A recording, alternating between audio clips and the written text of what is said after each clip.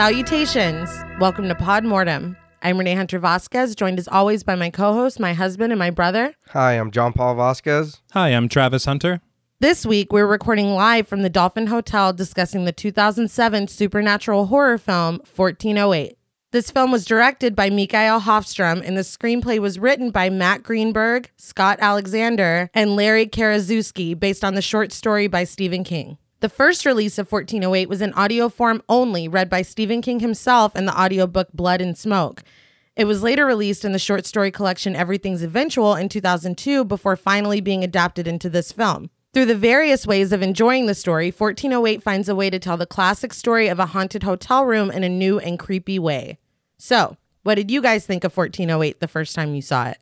This movie came out when I was in jail, so I had to watch it when I got out. Right. But I remember seeing the trailer for it, and I was like, man, that's fucking nuts. Mm-hmm. And then I watched it, and I was like, that's badass. I was like, that's great. Because it wasn't something that I was expecting, you know? And then I was like, oh my God. I was like, this is actually good. I was like, hell yeah. No, I loved this movie too. I remember seeing it in theaters. I feel like I think it was you, me, and our parents, if I'm not mistaken. I don't remember. Okay.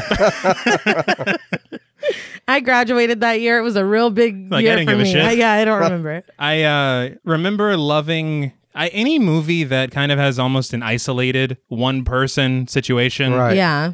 I love it. Like, it's the same with like Alfred Hitchcock's Rope, where Right. you have just two people in a room for a whole movie, and you can make a whole movie out of that. Right. That's interesting No, to me. yeah. And it takes a lot. There's so much skill that is necessary. Also, the skill necessary to turn a short story into a feature. Yeah. Yeah. Because this easily could have been an entry in an anthology. Yeah, I think your sister told me, because she was asking me to listen to it, and I told her, what would you say is like an hour long? It's like an hour and a half. Yeah, Yeah. to turn that into a whole movie, that's not bad. No. And not to be bored with being, you know what I mean? Yeah. Like you said, in a single room, and you're not bored at all. No, not for one moment. And it's a very faithful adaptation. It is. I mean, of course, they added stuff because it's a full movie, but no, it's very faithful. As for me, Blood and Smoke obviously was very close to my heart. It's my handle on everything. But I would listen to the story a lot. Well, we would with Mom, and it scared the hell out of me. And so, you know, you always have that mix of being really excited and really scared that they're going to fuck it up. Yeah, for sure. But what's really funny to me is the story itself. He wrote a couple pages of this for an example of editing for his book on writing. But that's all it was supposed to be, a couple pages to explain how to edit down, you know. But obviously it took a hold of him, and I'm glad that it did, because wow, it's a fantastic.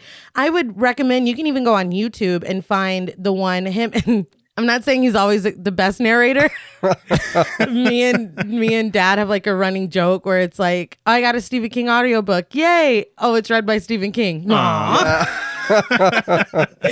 But he shines in this one to me. Right. No, he does well. And like I said, it's legitimately creepy. And John Cusack, it's like a one-man show. Oh, yeah. For, I would say, the majority of this movie. And he is phenomenal. I think that's what's so important about this movie, is that you need a lead actor that can carry this film. Absolutely, yeah. Because if it were up to anyone else that couldn't hack it, this movie would be horrible. Yeah. Oh, yeah. It's all up to him, and he does exceptional. No, he nails it. I think that another thing that really hooks me into this, because personally, of all the Stephen King adaptations I've seen, this is probably one of my favorites. That's totally fair. I think that what makes it so great is that you can tell that Hofstrom is a huge Stephen King fan. I wanted to talk about that as well, because I mean, you can see it. I know we're not obviously covering Gerald's Game right now, but like if you watch Mike Flanagan's Gerald's Game and you are a constant reader of Stephen King, you're like, oh, I get that. I get that reference. I get that. I know what that means.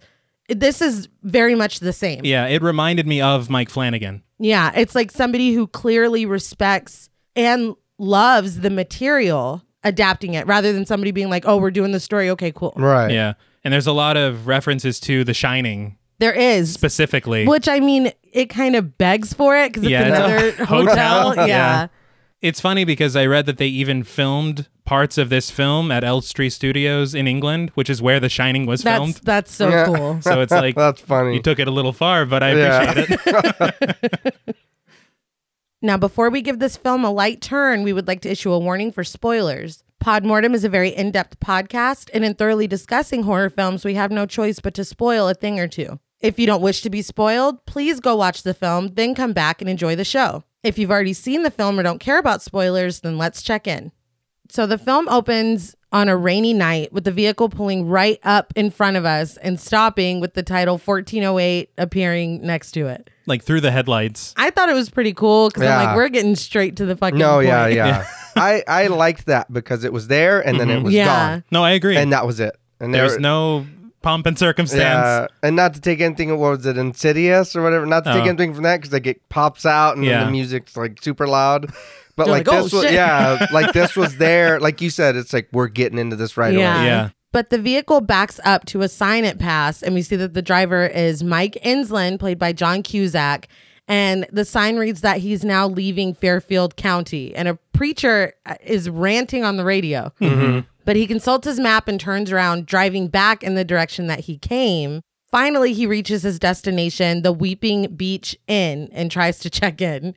I liked that he was lost at the beginning. Yeah. But I feel like it's a bit of character development as to kind of tell you the kind of guy he is. He's kind of frantic. He's not 100% organized. Mm-hmm. Yeah. You know, and it's just these small moments that are letting you know who this character is before he even says a word. Right. We're getting to know him. Yeah. Without. Yeah. I had mentioned this before we started recording, which I probably shouldn't have, but I feel like they get to the characterization so quickly. Mm-hmm. We get to know who Mike Insland is almost immediately without them doing too much, without a bunch of expositional dialogue. Mm-hmm. They just did a good job. No, yeah. Yeah. But inside the inn, he is desperate to get his key to get up to his room, but the owners are not having it. They're like, no, let us tell you about, the history, the alleged haunted history, including a maid hanging herself on the stairs and a family that all died of tuberculosis in the attic rooms upstairs. And the look on his face is just kind of like, this is every day. Yeah. Like, this is nothing Yeah. new or frightening to him. He was just like, come on. Can I please have go my to the key? room. So he asks to stay in one of the extra haunted rooms, and they oblige, warning him to be sure he locks the door from the inside. I'm like, doesn't everybody do that? Yeah. Dude, I swear, every single hotel room, I would not want to stay in a hotel where the room locks on the outside. No. Yeah. That's hostile. Yeah. So finally, in his own room, he tosses his White Sox cap on the bed, which is bad luck. It is. For anybody keeping score. Along with this tape recorder, and settles an unlit cigarette into the bedside ashtray. Looks very methodical the Yes. way he does it. Yeah. But we see him sitting quietly, enjoying the mini bottles from the welcome basket before getting up and inspecting the room. There is nothing of note, and then he lays down and goes to sleep. So just like the Ghoul Boys from BuzzFeed Unsolved, this is a dream job Absolutely. situation. Like, just living the dream, and I am incredibly jealous. Yeah. I thought that too when I was watching it. I was like, that would be badass. Yeah. I was like, that It would be cool. so just cool. to go around the haunted places and let's see what's going on here. But in the morning, Mike talks into his recorder on his bed before we see him continuing to talk on it in the car, finally rating the hotel 6 out of 10 skulls before amending it to 5 skulls. Then he said, screw him. Yeah. Yeah. Why? What did He they was do? tired and they would not let That him is get true. up to bed. 5. They wouldn't shut the Yeah. fuck up. It's just funny to me that literally nothing happened. He got some drinks and he went to bed and he's like 5. 5 on the shiver scale. Well, I think as he was talking into his tape recorder, he was amending his passage for the book, making it sound scarier and Of course. scarier. Yeah. So that was my question, is like, he clearly doesn't believe in any of this. No. So what's in his books? Are they like saying that these rooms are incredibly haunted? Or are they saying, this is bullshit? I feel like that's a very good question Okay. because I always thought, I think that he's saying that they're haunted. I think that's what he's saying in the books. And I'll get into why I think that later. Because I felt the same way, but then when we get to the next scene, I'm like, okay, well, maybe not. Yeah. Yeah, I was like, he was just there. Nothing happened. I was like, what? Nothing We happened to watched you. you Yeah. go to sleep. Yeah, you put your cap over your And then head just, yeah. went to bed. Later, though, we see him arrive at a bookstore for a book signing, and real quick, his hat says "Paranoia is total awareness," and that is a take on a Charles Manson quote. I was wondering It's if like- it was a reference to Yeah, something. it's like he said perfect paranoia is perfect awareness, or I mean, don't quote me, something like that. But I was Yeah. like, where have I heard that before? Charles Manson said a lot of things. So, That he did. yeah. But he goes in to, I guess, kind of sign in that he's here, and the clerk doesn't even recognize him as the featured author for the night. How embarrassing. Yeah. But the clerk finally gets on the intercom and announces it to all the customers in the store, revealing to us that Insland is the author of books, like we said, where he stays in supposedly haunted locations. And he just kind of rattles off the titles like they're trash. Yeah. Like 10 haunted hotels, 10 Yeah. not care less. Okay. What's funny is that he's like, oh, yeah, I see the picture. Yeah. It's like, never Cool. mind, dude. Yeah. What made me laugh, he's like, that's a good shot. And he's like, thanks, man. But nobody listening even seems to care about the announcement. They're just continue No. shopping for their books. But when we see the actual book signing event, there's only like 5 people there. Yeah. So just to get this out of the way, and I know this is very unorthodox, but are you trying to tell me that the protagonist in a Stephen King story is a writer? I know this is difficult. It's a little crazy, but stay focused. No, I'll try. No promises. But, and this goes back to what we were talking about earlier. A woman asked him, where's the scariest place he's ever been? And he kind of reluctantly rattles off a few places. But I don't think she would ask him that if he hadn't said that shit had happened to him. That's a very fair point. You Yeah. know? So that's why I kind of think that he's like, oh, it's so, you know, See, it's I scary. wrote that too. I was like, he's lying because Yeah. nothing happened. No. What do you... But there's a moment towards, like, as the signing goes on where he kind of is like, I'm just going to keep it real. Yeah, hold on. Okay. I did have a critique about this scene in particular, though. Okay. As she's asking him about the scariest places he's ever been, which, first of all, funny line. He's like, Yeah. I've "Oh, never- never been asked that before.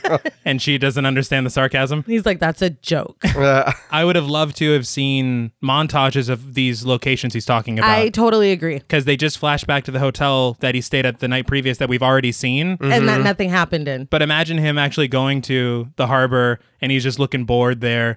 Or he talks. Okay. he- Yeah. No. that's Yeah. a- I that's a- see. A He- good critique. He said something about a woman drowning her baby in a well in one place. I would have loved to seen a shot from the bottom of the well up of him just like looking in, just like, get me the fuck out of here, Yeah, I would love that. That would have been cool. But when a man asks him if, he's ever experienced poltergeist activity, he mentions that he goes to every site with an EMF meter, a spectrometer, and an infrared camera, but he's never seen anything. He also notes that ghosts are a convenient device for desperate hotels. And he's not wrong. He's No. not wrong, but it's like, never meet your heroes, because what the fuck are you doing? Doesn't that invalidate all of his books? Yes. though? Yeah. Yes. But quick to end how uncomfortable things have gotten, he starts the actual book signing portion. As he's signing a book for the woman who had asked him the question, the clerk comes over and asks where he can go to definitely see a ghost. And it's like, you weren't listening to any of No, this. not at all. But Mike tells him the haunted mansion in Orlando. And the guy's like, got it. Okay. He's like, I'm booking a trip tonight.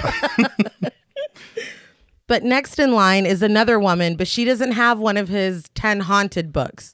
She has a novel called The Long Road Home that has an author photo of a young John Cusack on the back. I think that was the Say Anything days. That I wonder if that was like an old headshot or something. I'm because I was sure like, it that was. looks silly as fuck. I was like, he looks super. But I'm glad they did that. Yeah. Because at least it's. You all know my pet peeve of them photoshopping yeah. and it looking like shit. No, yeah. No, that was So, clearly a thank younger you. picture of him. I'm glad they did that too because it would have been weird. It's like he's been in the business so long. Just You find can- an old picture Yeah. of Not hard. him. Yeah. But she starts telling him how much she loves this book and how inspirational and honest it is. And he's like, yeah, what's your name? He's just, I don't know, disillusioned or... I don't know. I mean, obviously this book didn't do well because she Right. said she got it off eBay. It doesn't say it was cheap, but Yeah. it was cheap. Well, she said there weren't many bidders. It's like, maybe don't tell him that. But Yeah. You didn't need to say that. But he signs it, and she asks if he's ever going to write another one like this again, and he says no. She asks if the father-son relationship in the book is true because it feels so authentic. And again, he says no. But he's clearly lying. Yeah. Yeah, you can tell. And this is a actual fan of your work. That's what Yeah. I'm saying. Because she thanks him, and then she takes her book and leaves. And it's like, you're going through a hard time, obviously, but like she's going to carry that with her Yeah. forever. The time she met Mike Insland, and he was kind of a dick. He could have said, maybe. Yeah. Yeah. I mean, Or that's a story for another day, or, Yeah. you know, Something. anything, but no. Yeah. good night.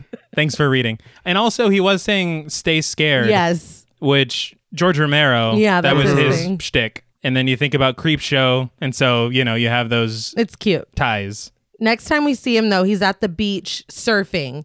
He looks up to see a plane advertising cheap auto insurance. I was like, what the people do that? I thought it was a wasted opportunity that they could have put something else more foreshadowing on that plane. No, cheap auto insurance. Okay.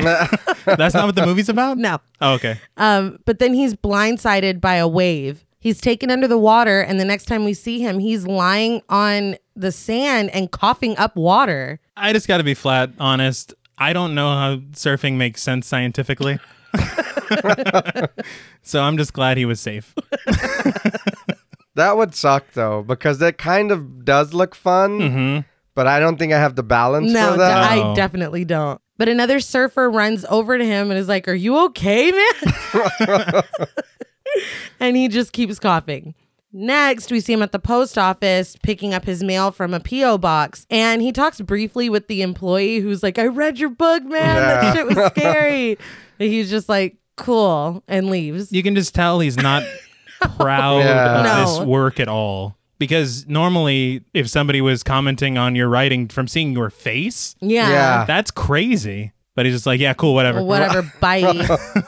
But later at a diner, he's sorting through his mail and he got like a birthday card Yeah, and was something just like he like that. throws Throws it. it over his Yeah. shoulder.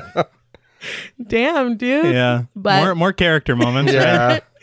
He notices a postcard from the Dolphin Hotel in New York. On the back, the only thing written besides his address is "Don't enter 1408." But he grabs a pen and scribbles on the postcard that the digits 1408 add up to 13. I'm glad they got that out of the way. Yeah. Instead of it being like a, Oh yeah. A revelation. yeah. Later at his apartment, he calls the Dolphin Hotel and immediately inquires about room 1408 before being put on hold. When a man answers the phone, he immediately states that room 1408 is unavailable. And he's like, "I didn't even give you a date." So he asks for Saturday, next Tuesday, next month, next summer, all of which are unavailable. Yeah. Then finally, he just hangs up on Mike. He's like, you're not getting it. I was wondering if the Dolphin Hotel was named after the Dauphine, Oh, I didn't even put that together. because it's another haunted Yeah. hotel. But that one's in New Orleans, but it's one of the most haunted hotels. So I was like, I wonder, because where do you get the Dolphin? The Dolphin Hotel does not exist in real life. And it's the Hotel Dolphin in the story. Why change it? I don't know, because I kept writing Hotel Dolphin, and I was like, that's not what it's fucking called. But the next thing we see is Mike looking through microfiche. Why is that always so cool? I don't know what it is. At old news articles, and he stops on one that reads that a factory owner leapt to his death from a hotel window. The date on the paper is December 6, 1938, and he adds that date to his list of notes. So we jump to New York to Mike's agent, Sam, played by Tony Shalhoub. Hey, it's Monk. Yeah. It is Monk, yeah. Very He's small role. And So he was barely in the this. jeweler in Men in Black. Hey, grow his head back. But he receives a call from Mike, and he pulls a lawyer into the room, is like, keep his energy up, because he has a tendency to get morose, which made me laugh.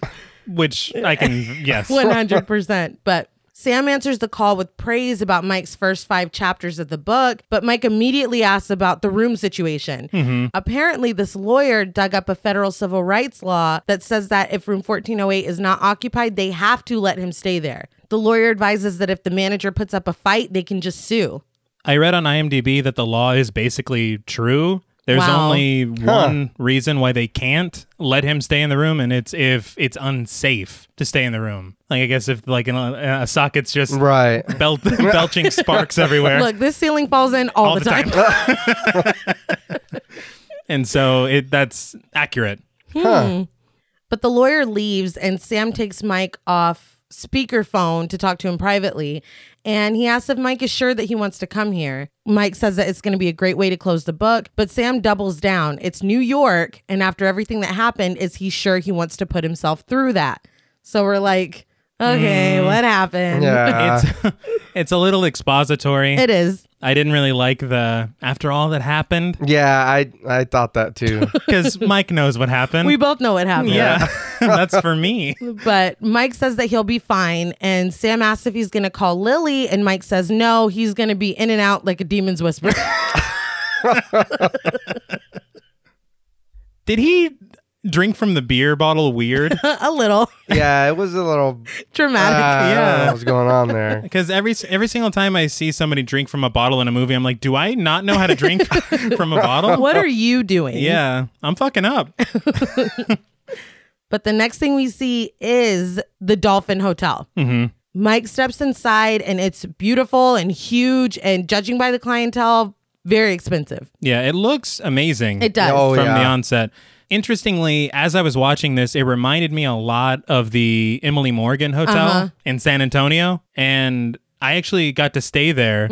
And when I was there, I wanted to look and see if they had a room 1408, and they don't. I wonder why. Yeah. It's like, They're like, that's too much. apparently they used to, according to their website, they had one, but there were too many like things, Right. like stories. And so they combined 1408 and 1409 into a suite. And so there's room 1407 and room 1409. So is the logic here that just by taking the number off, Oh, it doesn't the room's exist. not haunted anymore? I don't know. It's honestly, it's the same thing we talk about with hotels because the floor, Yeah. The 14th floor is still the 13th floor. it doesn't mean anything. Fuck, are we really here? Yeah. They took our room number away. But Mike walks up to the desk to check in. And when the clerk puts in his information, there's a note on the computer that says management needs to be alerted before she can check Mike into his room. She's like, hold, please. But she smiles and excuses herself over to the concierge, who says that he'll take care of the situation. And then he walks away.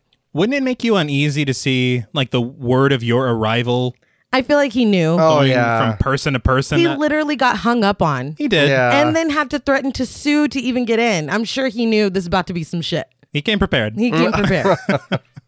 But while waiting, Mike notices a woman tending to a crying baby in like an old-fashioned stroller. It's like some Rosemary's Baby Yeah. shit. Or pram for our British listeners. There we go. But suddenly a bellhop just pops into frame and asks Mike if he can help him with his bag. Like, like, he's oh, shit. Right. Who are you? You're too close, man. Yeah. Mike is like, no. But manager of the Dolphin Hotel, Gerald Olin, played by the fucking man, Samuel L. Jackson, enters and introduces himself to Mike. Now, I mean, we can talk about the casting for a second. Absolutely. In the story, Olin is a chubby white dude Yeah. who's like very unsure of himself until they get into his office, and then he's a little more assertive and sure of himself. So AKA The not, exact opposite. Right. not Samuel L. Jackson. I think two things. One, Samuel L. Jackson said in an interview that what makes this, because this chemistry is fantastic Yes. between the two of them. What makes it work so well is that he's very calm and measured. And then you have the contrast of Mike Insland, who is just erratic and Manic. manic. That's the perfect Yeah. word. Yeah. But it just works. But the interesting thing about that, because the casting obviously, like you said, fits not at all with the short story. Right. I saw in a featurette that they were originally planning to stick closer to the short story with the casting, but unfortunately I have to mention some horrible people. The script went to the Weinsteins. When their names pop up at the beginning, I'm like, ooh. That hurts. No. Turn it off. But very close to the Weinsteins is Quentin Tarantino. Yeah. And so when the script somehow landed in Tarantino's lap, he read it, he loved it, and he was like, you know who'd be great for Olin? Samuel L. Jackson. And he's right. And he's right. And they were like, we never even would have. No, not from the source material. You would No. never get to Samuel L. Jackson from that. No, but I think he did a fantastic job. No, with it's that. somehow And I'm glad perfect. that they went with him. Yeah. Mhm. And for such, honestly, a small role, Yeah. he does amazing. No, for sure.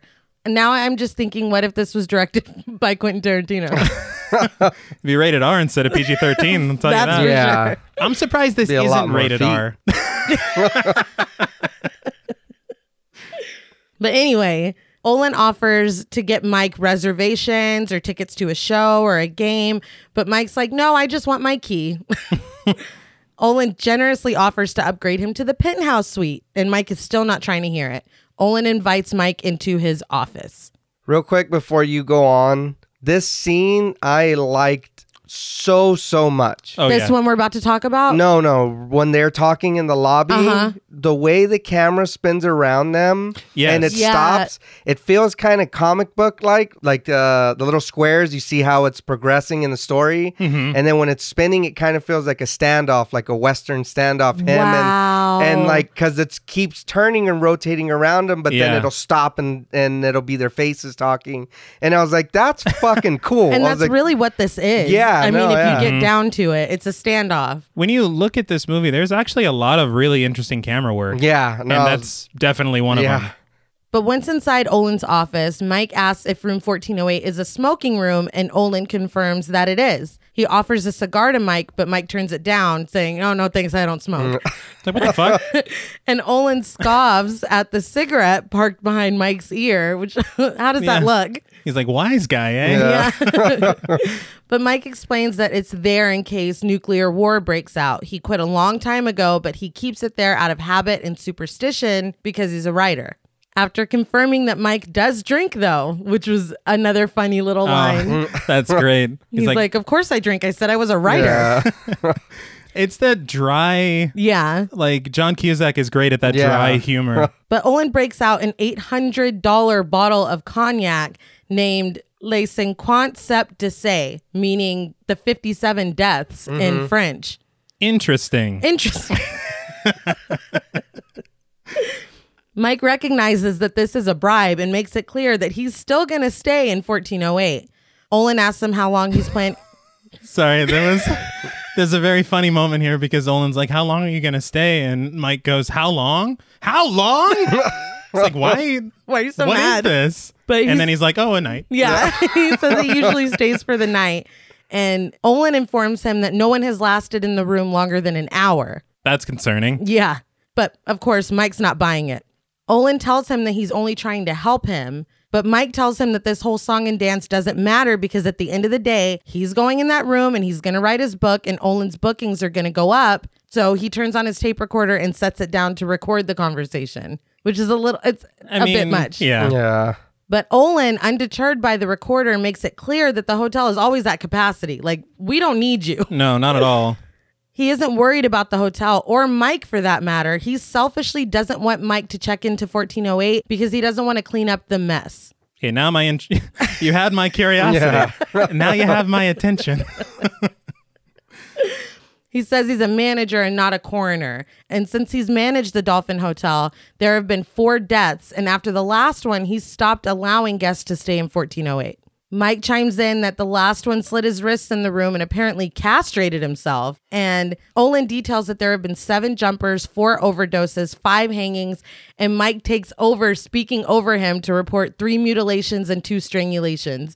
Then, rude as fuck, Mike picks up his tape recorder and speaks directly into it, describing Olin's dry recitation of the bloody history of the room. So just to be clear, they haunted that guy's balls off, man? Yeah, they did. That's fucking Terrible crazy. ghosts. Yeah. Just I- mean. Just let me be a jumper. Yeah. But Olin finally sits and asks if Mike learned about the 22 natural deaths in room 1408. He's like, I'm sorry, what? What was that? He did. He's not He did. heard of it. That was funny. His research was not thorough. I've not been told. All told, there have been 56 deaths in room 1408. Interesting. Interesting. Pulling out a dossier on the room, Olin explains that there have been numerous methods of natural deaths, including the case of one man who drowned in his chicken soup. And that man's name, interestingly, is Grady. So obviously a reference to The Shining. Take a shot. Take a shot. But also a man dying face down in his soup is a reference to The Stand. Yeah. So it's like you got a twofer. So this is what I'm talking about with this Mike Flanagan style of references. You know what you're doing. Exactly. But Olin even offers Mike his dossier and access to his office so he can still write about the room as long as he just doesn't stay in 1408. Was there more stuff in his office, or was he just like, it's real comfortable in here, man? You can get a lot of writing done in here. He's trying to help him. He is. Really. I feel like that's what would make me like, oh, he at least really believes this. I mean, it like you said, like, honestly, I would be interested. I'd be like, Yeah. so what's going on? But at the same time, it's like, you're really, really trying to get me to not stay there. Even if this isn't real, you think it there's is a real. reason. And I think that's another great thing they brought up on that featurette regarding the casting. If Samuel L. Jackson is saying, don't stay in that room, you're more inclined to be like, okay, there's something really wrong with that room. You don't stay in that room. Yeah. Like, I know he's kind of acting like it's the same old song and dance like he got at the other hotel, but this feels especially peculiar and unique. Well, yeah, because that couple in the other hotel was like, oh, and then she killed herself. And then she, like, they were real excited for him to be there. This dude is like, you don't want to fucking go up there. No, they're like, you want to see this photo we faked? But so who sent the postcard? Yeah, I don't know. Oh, yeah. I didn't even think about that. There's theories, but we should probably talk about that later. Okay. But Mike mulls it over, or pretends to, and Olin pours him a drink of that expensive cognac. When he likes it, Olin's like, keep the bottle. It's like, damn. It's a bribe. It is. And he knows it is. But Mike puts it in his bag, finishes his drink, and he's like, I'm still staying. Olin's like, damn it. I thought that was funny. He thought he had him. He was like, damn it.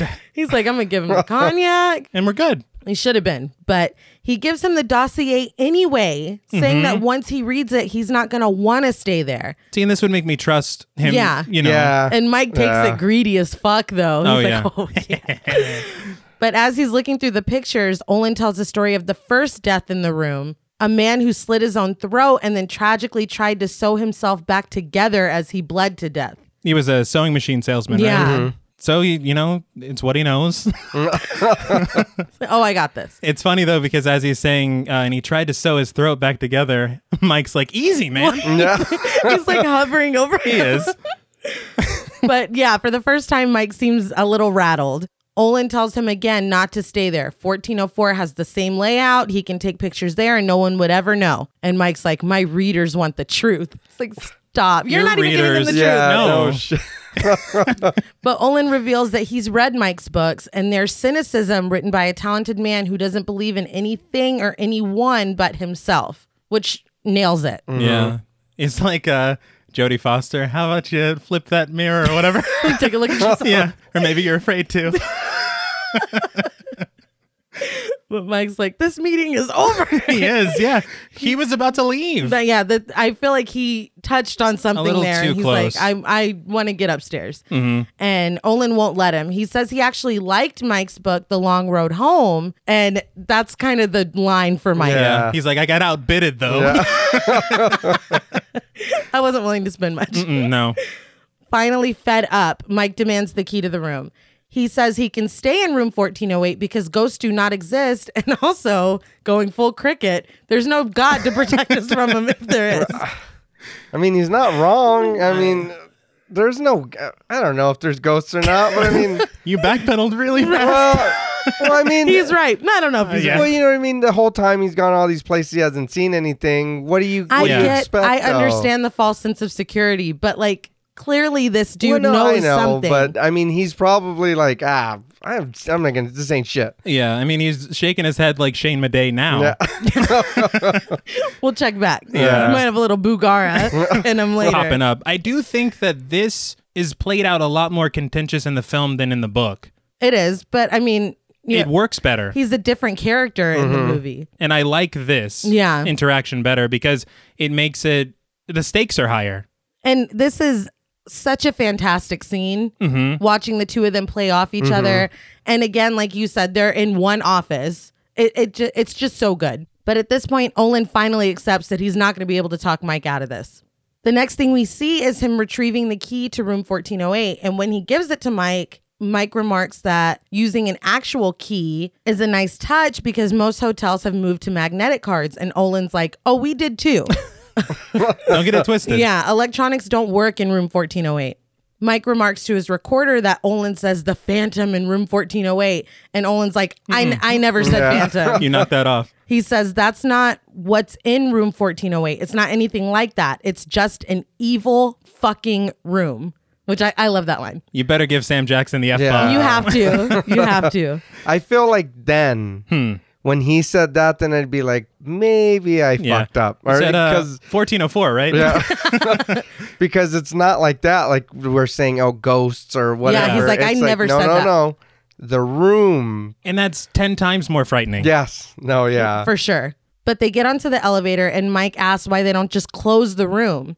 Olin explains that the company just pretends there isn't a problem. Just like we said, hotels pretend there's no 13th floor. After saying that the room must be filthy, Olin corrects him. 1408 gets turned once a month. 2 maids work together while Olin supervises them, and they treat the room like it's a chamber full of poison gas. They do not stay longer than 10 minutes, and they do not close the door. It's interesting because in the short story, the maids were twins. Yeah. Much like in The Shining. Yeah. Oh, I didn't even... That's crazy. Yeah, but they don't mention it here for some reason. I didn't even put that together. But then Olin tells the story of a maid who was locked in the bathroom for a few minutes. And when they pulled her out, she was, Mike's like, dead. He's like checking his watch at this point. I know, I get it. Dead. Yeah. She was dead. And Olin corrects him. She was blind. She had taken a pair of scissors and gouged her eyes out while laughing hysterically. I'm like, come off it, dude. Isn't that enough? Like, she doesn't have to be laughing too. Well, in that book, that happens as well. And then another maid went blind when she was cleaning the room. And when he got her out, her sight returned once she got down the hall. She was blind, but she could see the most awful colors, is what she said. I'm telling you, man, that's tough. It's fucking creepy. So it's like a deep red or... But the elevator stops and Mike gets off, but Olin stays on. This is as close as he gets unless it's time to turn the room. Mike starts to turn away and Olin asks him again, please don't do this. The sincerity. Yeah. That's enough for me. Yeah. But Mike's like, oh, I'll call you about getting some tickets. Olin presses the button and he's like, I'm not, you're going to do this anyway. But then he gives like a knowing look. He does. That is a little eerie to me. It is, but I feel like it's like, remember, I tried to warn you. When you're getting your ass beat. That's how I took it. You think of this face. I fucking told you, dude. But Mike walks down the hallway, hearing noises inside the various rooms as he flips through Olin's dossier. We see various pictures of dead bodies, and Mike is so lost in this book that he has circled the hallway and come back around to the elevator. Yeah. And he walks into a chair and is startled by the sound of the elevator door opening again. So there's something very cool here. And again, it speaks to his love of Stephen King, adaptations, books, everything. The song that's playing when the elevator opens is Mozart. It's Eine kleine Nachtmusik. All right. It means a little night music. All right. But it's the same song that plays in the Father's Day segment of Creepshow. So it's like very interesting I that love it. they would do that. Yeah. And for fans, you hear it Yeah. and you're like, why is that familiar? No, Yeah. literally. You know? So That's really cool. But another reference, when he looks back down at the dossier, we see a typed sentence under what looks like blood spatter. Yeah. My brother was eaten by wolves on the Connecticut Turnpike. there's a rhythm to that sentence that is just Really horrifying. But in the story 1408, Mike's brother died of lung cancer, which is why he quit smoking. Okay. And I say when- that I You didn't read read it too. interesting. Oh, wow. But when he gets in the room, the last intelligible thing he says into the tape recorder is, my brother was eaten by wolves on the Connecticut Turnpike. And he's like, Why the fuck did I just say that? But doesn't he laugh it off? Well, yeah. I'm like, but you're crazy. It's like, there's something so creepy about, I don't know why it's creepy, but it's creepy. I don't know. It's just a certain combination of words. Yeah. But it's a direct reference to the story without, making it dialogue. In your face. That's pretty cool. I thought it was cool. I did notice that a lot of his defense to Olin was stuff that he said to himself later in the room in the story. Yeah. Which is interesting as well. Yeah. The elevator opening, was that like, this is your last chance? I honestly didn't even think of that. I thought he was just fucking lost, That it was a Shining reference. Because it opens, and then when he walks away from it, it closes. It's like, all right. Yeah, so it's like, That's this it. was it. Okay. That's actually much more terrifying. It's really good. But he closes the book and continues walking to his room. As he rounds the corner, he sees the woman with the old-fashioned stroller from downstairs wheeling her baby into their room, and they're right next door to him. He's like, great, I'm not sleeping tonight. But Mike finally reaches room 1408. We get this really cool shot of the mechanics from inside the door as he inserts the key and turns it. It makes the entry into the room way more dramatic. It does. Yeah. But it makes sense considering. But he slowly turns the knob and uses the dossier to push the door open and steps inside the darkness of room 1408. You hear there's like a muted cacophony of sounds. It reminded me of The Shining. Yeah. They did the same thing. It swells, and Mike turns on the light and takes a look around, and the sounds are all, whoa, it's all high. And then the music just stops and Mike goes, this is it. Yeah. I feel like it's just a very him way to enter this room. But real quick in the story again, before Mike even enters the room, he looks at the door and it's crooked. And he's like, oh, what an introduction. Yeah. And then he looks back and it's perfectly normal. There's something about that I love. Yeah. That very easily could have been done. Yeah. Yeah. But I feel like in the book, there's this moment of, because he gets nauseous looking at the door. And I feel like they just didn't want Mike to give any yet. ground at all. Yeah. Which makes sense in the movie. In the short story, they're like, well, half the short story is Olin's office. And It then is. The It other really half is. Really? is in Is the him room. getting in the room. So they're like, we got to get him to the room. Come on. But he closes the door and we get another shot of the number plate on it, 1408. Mike sets his equipment down and settles the cigarette into the ashtray before going into the bedroom area of the room. He speaks into his tape recorder that Olin won round 1 because he had him going for a minute, but this room is just a room. Later, we see him scrolling through the adult films on the TV where he's like, nah, and turns it off. He was disappointed in himself for browsing. What are you doing, man? I need this. You haven't even checked the whole room yet. No. First order of business, porn. Then we can go from there. Okay, Ghost Then we next. have the ghost. There's a point whenever he's kind of downplaying the whole thing with Olin into his tape recorder where he's like, no rivers of blood, no. And I'm like, Yeah. Where'd you Out get of that from? elevator perhaps? Yeah. But he tosses aside the room's Bible. And then he goes to the bathroom and rips a piece of toilet paper to dab sweat off of his neck. He only ascertains that the room truly is evil after seeing that they charge $8 for beer nuts in the minibar. He tries to change the thermostat because he's clearly hot, but it seems to be stuck.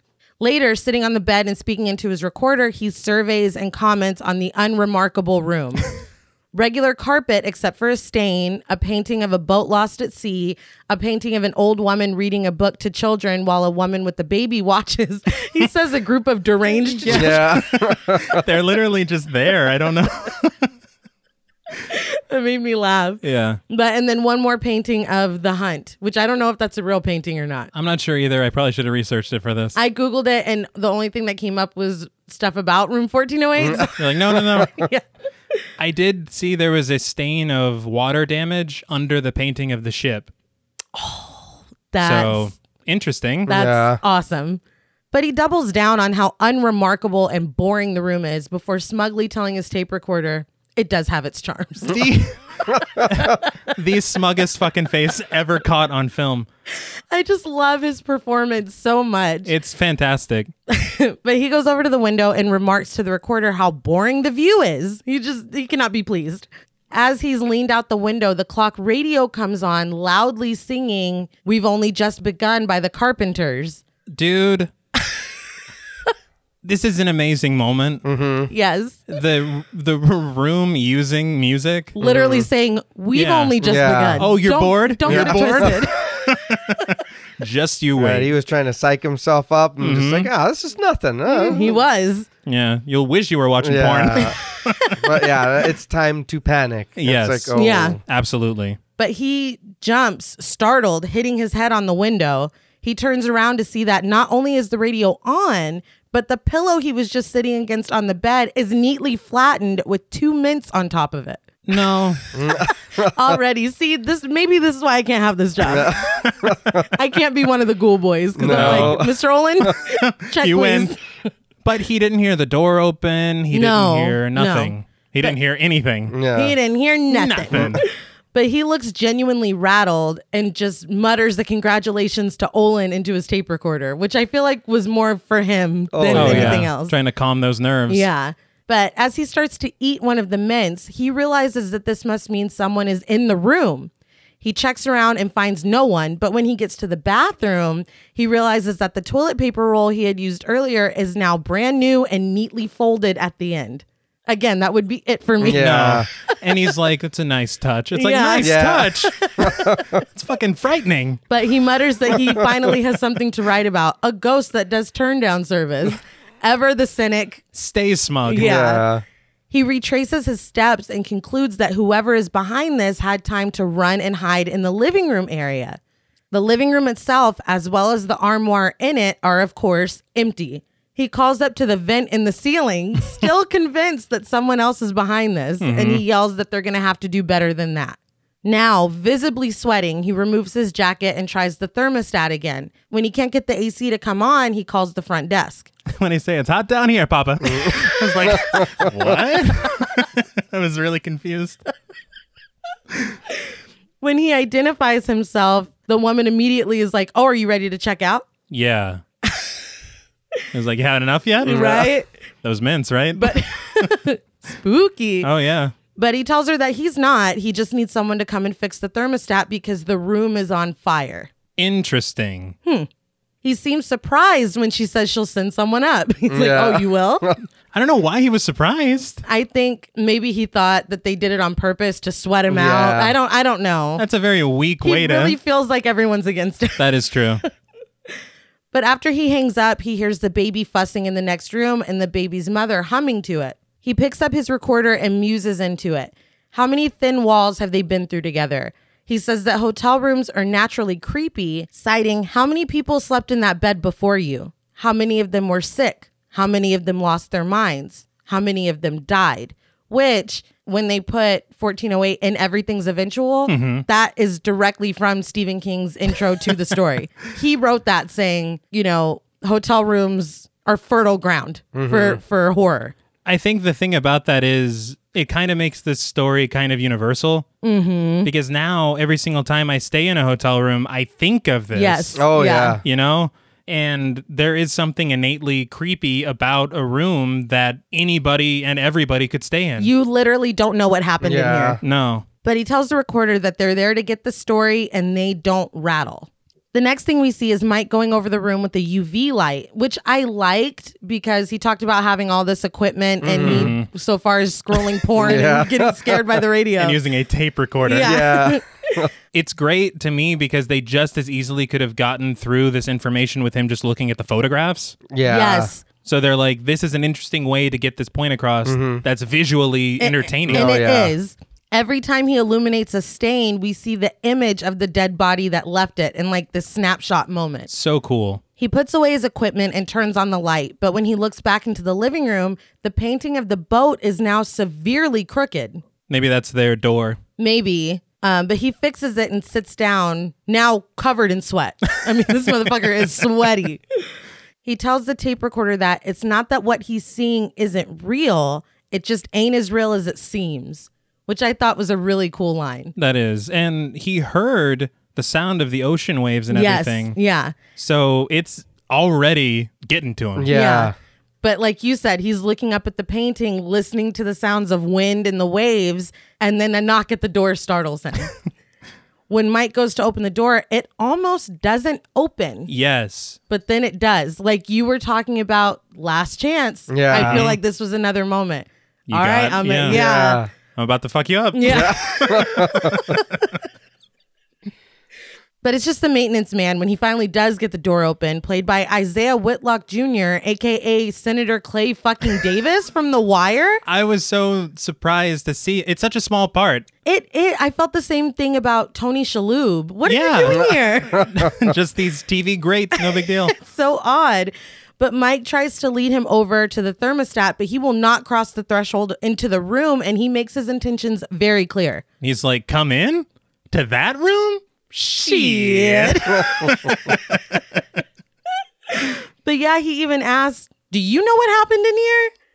He's dude, I'm sorry. He's keeping it real, and I respect that because he's probably heard more stories than Olin told. Oh, yeah. Oh, probably, yeah. You know, so... And I like how real he is because, like, as someone who's worked in customer service for my whole life, he's like, this building's so goddamn old. He's just so straight up about it. I just love it. He's what we wish we could be. 100%. But from the safety of the hallway, he walks Mike through how to get the AC to kick on. Absolutely thrilled when it works. Mike turns around to tip him, but he's fucking gone. He fucking bounced. Yeah. Mike goes out into the hall just in time to see the maintenance man turning the corner. I love that shot so much. He fucking booked it, dude. In any other movie, that guy would have been a ghost or something. Yeah, that's true. So I was glad that you see him rounding the corner. Like, no, he exists and he wants no part in this. Alone again, Mike pours himself a drink of the cognac and sits down on the bed. Just as he tries to take a drink, the radio pops back on again, singing, "We've Only Just Begun," again. Wouldn't it bother you that it's the same song? Oh, yeah. So this isn't the radio. It's not even a new song. They're like, and welcome back to the We've Only Just Begun hour. It's like, no. But Mike jumps and spills his drink. And this is when it starts. He shuts the radio off, but the numbers on the clock start going crazy. As Mike watches, they rearrange themselves to form 60, and then they start counting down.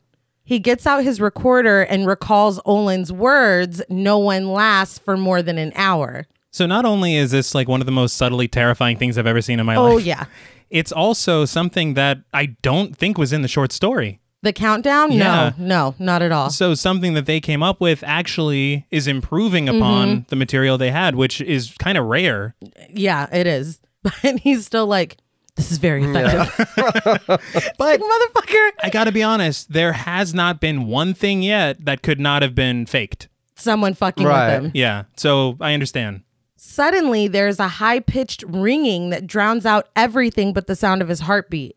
He leans back out the window to look down onto the street, but he turns back into the hotel room just in time for the window to slam down on one of his hands. So that's a little lowbrow compared to the clock. But, take that. But the sound of the heartbeat, The Shining. Yeah, for sure. Again. So he angrily runs into the bathroom to wash the blood off, and we see that it got him bad. Like, he is injured. I love seeing him hit the shower curtain. Yeah. And then the blood sprays across it. Because, first of all, that's exactly what I would do. Yeah, he's like, motherfucker. Yeah, that's fucking smart. But it's also smart because it's giving you more insight into his character. Yeah. He's a hothead a little bit. He is. And I really can't praise John Cusack enough for this because I feel like he's so true to the character for the entire movie. No matter what he's going through, he just seems like a real person. Like, I don't know. He's just so good in this. Oh, yeah. I thought that was funny. He was flopping around everywhere. But that's what like, you would do. Exactly. If you were mad, Yeah. you'd be pissed off and throwing shit and cussing. Yeah. But as he's trying to wash his hand off, the sink, again, lowbrow, suddenly turns on full blast with steaming hot water. Yeah. It's like, how about a little fire, Scarecrow? And just fucking... It's like, I thought the clock was good, but this is just mean. Now you're just being rude. But he has to break the faucet to get it to turn off. He goes back into the bedroom to wrap his hand, and the radio comes on again. We've only just begun. It's like, my hand's already fucked up. This is the start? This is where we're beginning? He unplugs the clock, but the countdown is still there. 56 minutes now. The phone rings and he answers it, and the front desk tells him that there's going to be a delay with his sandwich. When he says he didn't order one, she starts giving him options for his side. He finally tells her that he's hurt and he needs to check out. Now, who would sub fries for cottage cheese? Nobody. I think that's when we should have known that this is an evil room. But she's like, make sure you have your dry cleaning out by 10. It's like, This is I just said I'm hurt. But he finally yells at her, calling her a bitch and an idiot and telling her he needs a hospital. When he finally threatens to sue her, she asks if he would like to be put on with Olin. He's like, Yes. yeah. He's left on hold before the line just hangs up. I was like, They're jeez, mean man. at this hotel. I did like that he's actually like, no, I'm checking out. Yeah. Yeah. He's like, I'm hurt. He's not being petty. Exactly. Yeah. To like say, no, I have to prove to Olin I that. said I was going to stay the Yeah. night. no, it's like, I'm getting the fuck out of here. Yeah, but he says they win. He starts gathering up all his stuff and runs to the door, but he can't open it. He tries to unlock it with the key. The key breaks in the lock, and the part that's still in the lock gets pulled through the other side. It's like, you're like- not. No. Things are getting bad really fast. We've Yes. only just begun. Yeah. It's not just a song, my friend. No. When he finally gets it unlocked, the doorknob just breaks off. It's like, dude, you're not fucking going anywhere. He bangs on it and kicks it, getting more blood on the door. He looks through the peephole. And was that his own eye? I couldn't. I Because know I was it like, was. is that an eye looking at him? I think so, which is honestly the most frightening thing that I can Oh think my of. God. Yeah. Looking out of a peephole and seeing another eyeball. Absolutely not. No, thank you. But with no other recourse, he goes back to the window and starts screaming for help. After what happened with my hand, windows are out. Yeah. Oh, I'll, no. I'll Yeah. find another way out. I No. don't- He notices a man sitting in his office in the building across the street. We're all nodding and shaking our. This is wow. It's one of the best sequences. Yeah. But he gets his attention and screams for him to call the police. The man gets up and comes to the window, but then he just starts mirroring Mike's actions. Finally, genius. Mike grabs a lamp and shines it in his own face, causing the man across the street to do the same. It is Mike. But like, it's not his reflection. It's Mike in business clothes with his Yeah. hair slicked back. Like, but it's him. What do you do with that? Everything else could be explained away. This is when Shaniac turns into Bugara. Because how the fuck do you explain Yeah, that? no, that's they fucking terrifying. I'd like Okay, to they get down plan- now. Yeah. they planted my twin across the way. It's no. This is a haunted evil room. Yeah, there's something horrible is happening. Behind Office Mike, a crazy looking person with a hammer appears. What the fuck was that? Because they love this character. This I don't character. know. Yeah, I have no idea. I literally have, and Is this a former person that stayed in the room? I don't Is know. this- And even in the book, there's no mention. No? I don't know what this is. no explanation. But Mike looks behind him in 1408, and now that person is in his room swinging at him with the hammer. He falls into the corner, but when he opens his eyes, no one's there. So what? He looks out the window, Yeah. and nobody's in that office either. I like this scare a lot, Yeah. but I'd like some more information. About this hammer person? Yeah, who Same. is this? Same. Did this person murder someone with a hammer in this room? Was this person murdered with a hammer in this room? Like, I'd like if it was in the files, you know? Yeah. I don't know. Me neither. I wish I could give you more. But Mike throws his lamp out the window only to see it wink out before it hits the ground below. He doesn't give that the reaction it deserves. It's probably like, Yeah. yeah, that makes sense. Yeah, it was dumb of me to think that would work. Inside the room, he hears a little girl's voice saying, "I see you, Daddy." As the voice continues to talk to him, he sinks down into the corner of the living room and gets out his recorder. But he tells himself, "Get a hold of yourself," and gets back on his feet. He chalks it up to a fatigued mind and the power of suggestion. Come on, dude. Did you see what I just saw? Yeah. He's trying, man. But he looks around for a logical explanation and notices something in the vent on the ceiling. Assuming it's a spy cam, he gets pissed off. He suddenly remembers that Olin is the one that gave him the cognac. He must have drugged him either with the alcohol or with the chocolate he ate. This is all just a hallucination and he needs to write it out. So there's still some Shaniac in there. There. And I think his frantic, like, manic energy sells Yes. All of these moments Yes. so well, because it's his ability to switch in and out of these emotions. Oh yeah. Yeah. Like nobody else could have I can't think of anybody that I would have cast instead. Having seen him do this, there's nobody else that could have done it, I think. Didn't you say that you read this almost went to... Keanu Reeves, yeah. Oh. Which he seems to be the purest cinnamon roll of a human. Absolutely. He's not the strongest actor. I'm just going to put... Wow. John Paul looks like he wants to knock me out, but You're gonna have to go. we got to have a talk. We love Keanu Reeves in this house. Yes. But he knows where the bastard sleeps. It's not... He's not the strongest actor. I will agree. Keanu's the best. I'll never say that. Just then, the TV in his room turns on. It is showing a home movie with Mike, a woman, and a little girl. The woman is Lily, played by Mary McCormick, and the little girl is Katie, played by Jasmine Jessica Anthony. The tape is very happy and silly, and Mike begins to cry. As Katie puts her face up to the camera, Mike touches the TV screen. Katie looks concerned. Did you notice that? Yeah, it's like she's looking at him. Yeah, she's looking through into the camera TV. like, what's going on? And then it just cuts off. Their game was pretty cringe. But Yeah. You do stupid shit with kids, dude. You just have to. I wouldn't know. But I think that it's an interesting wrinkle to add to this movie. Yeah. Because none of that stuff's in the short story. No, not at all. Period. Not at all. Mike immediately goes for the cognac, but then he puts it back down. He hears crackling and turns around to see a black and white kind of staticky man walking to the open window. This is cool as shit. Yeah. I love the way they showed these like flashbacks or spirits or whatever the fuck they want to be. Again, it's another interesting choice. Yeah. Much like with the black light, they could have just been ghosts Yeah. Right. walking towards the door. I did think that it's funny to me because that shit's just commonplace to him now. There was no, oh shit. He was just like, yeah, I guess All that's right. what's happening. Cool. But the man walks over to the open window, looks over at Mike, and then just jumps out of it. He hears crying in the living room and looks over to see a staticky woman. She has color, though. A little bit. Yeah. I guess that happened after the... Right. This was later. This was in the 60s. But she's sobbing as she walks toward the window in the living room. She jumps as well, and we hear her screaming as she goes down. Was the first guy the factory owner you read the story I think on? so, yeah. I love it. Which is great. Yeah. But Mike hears the baby crying in the next room again and taps on the wall, asking the mother to help him.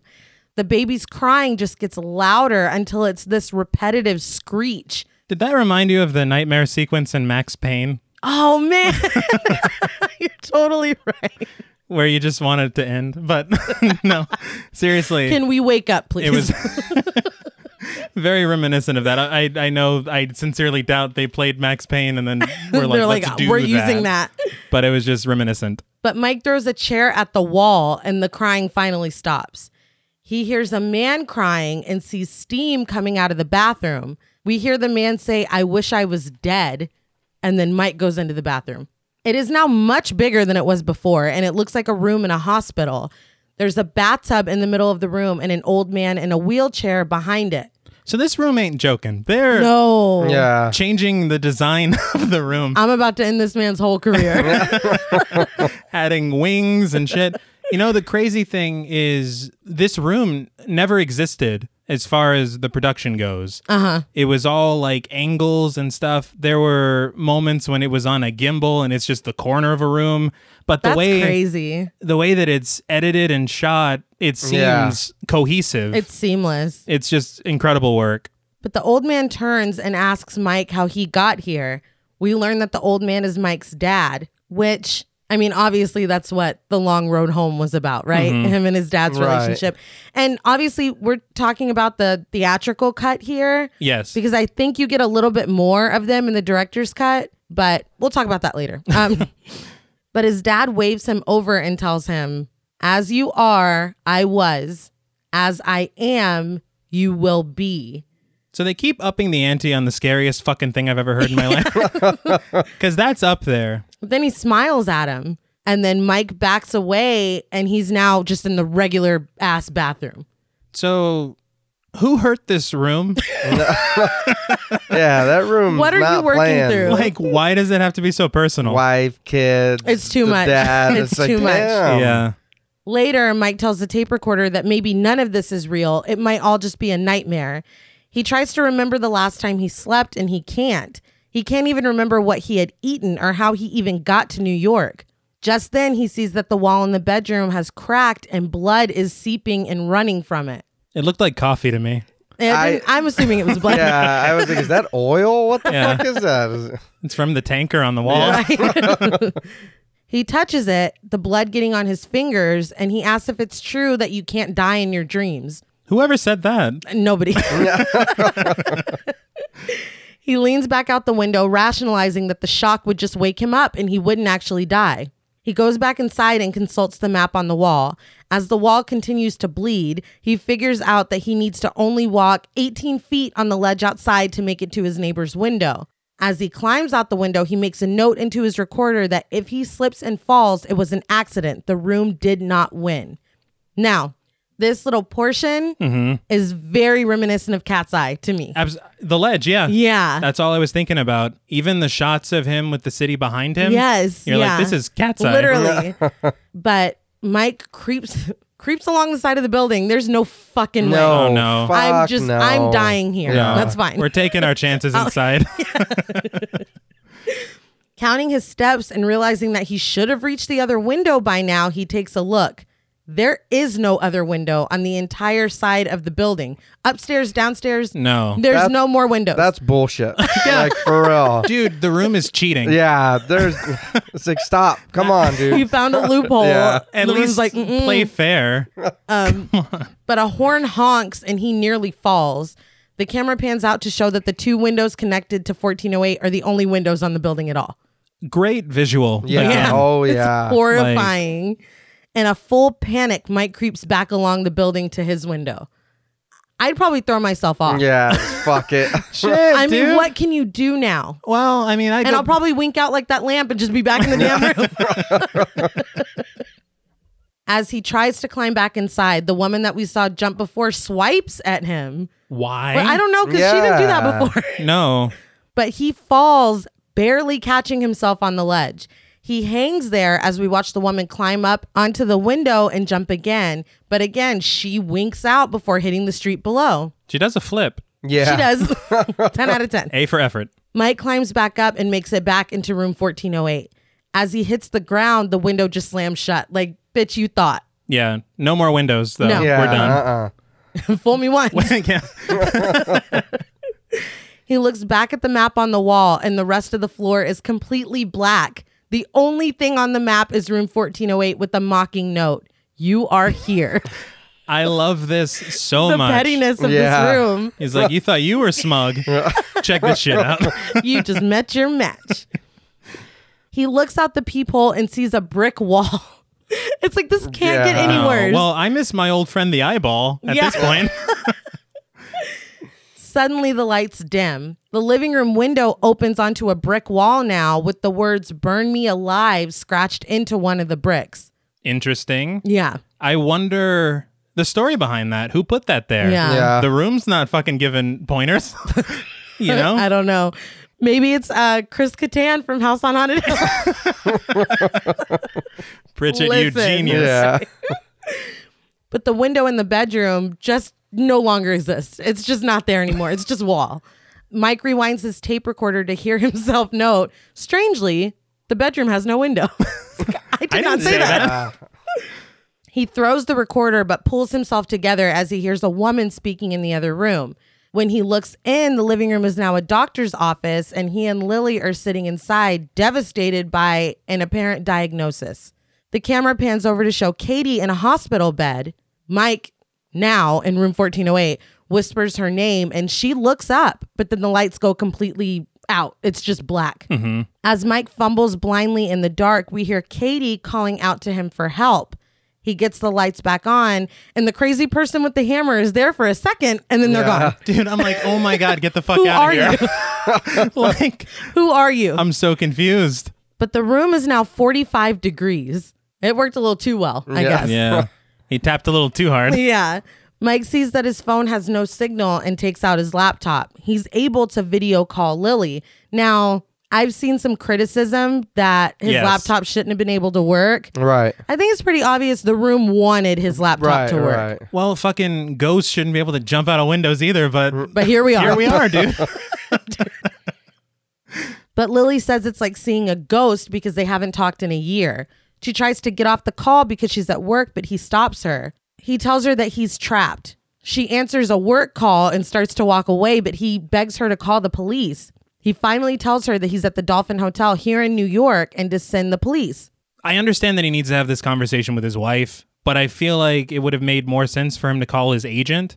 Yeah. Because his agent knows all this already. He doesn't have to waste time explaining, okay, I'm in New York. Yeah. Well, I mean, I guess that's true. But in my mind, it's like once you've been married for whatever, like that's your person that you think of when you need help. I do not know this.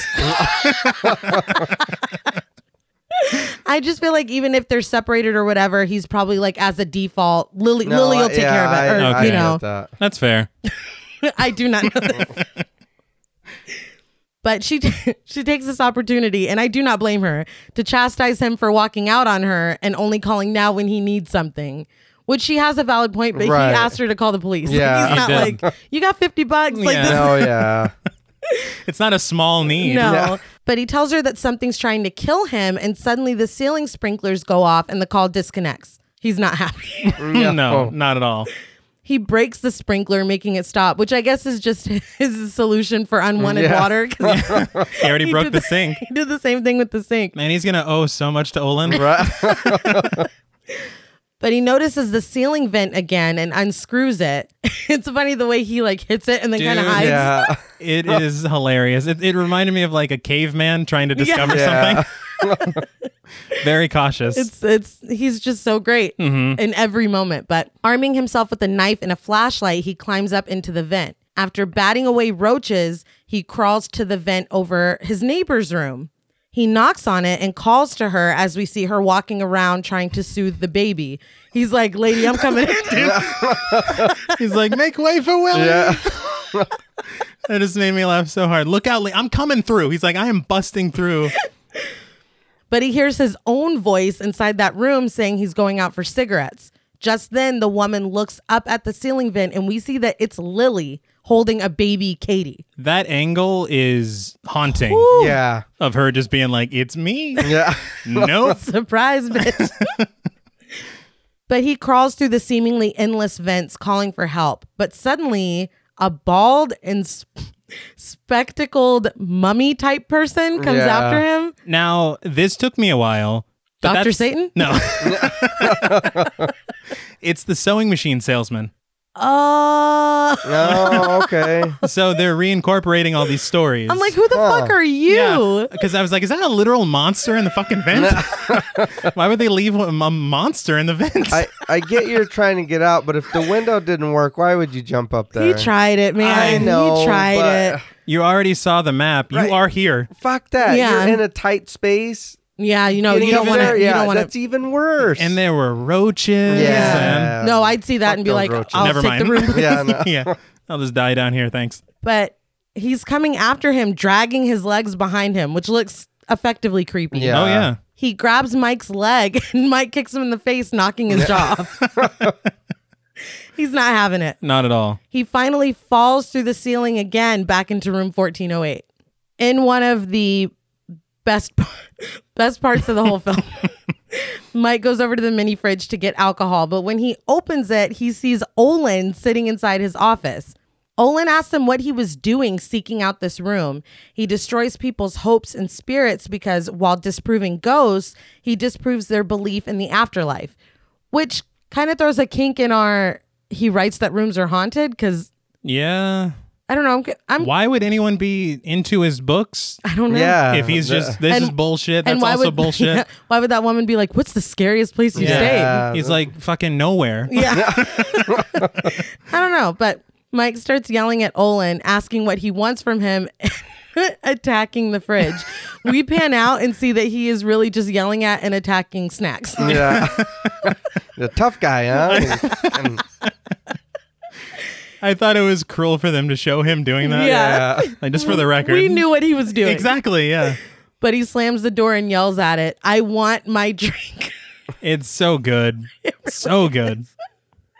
With that done, he goes back to drinking the cognac. He's like, if I'm drugged, I'm drugged. Yeah. Fuck it.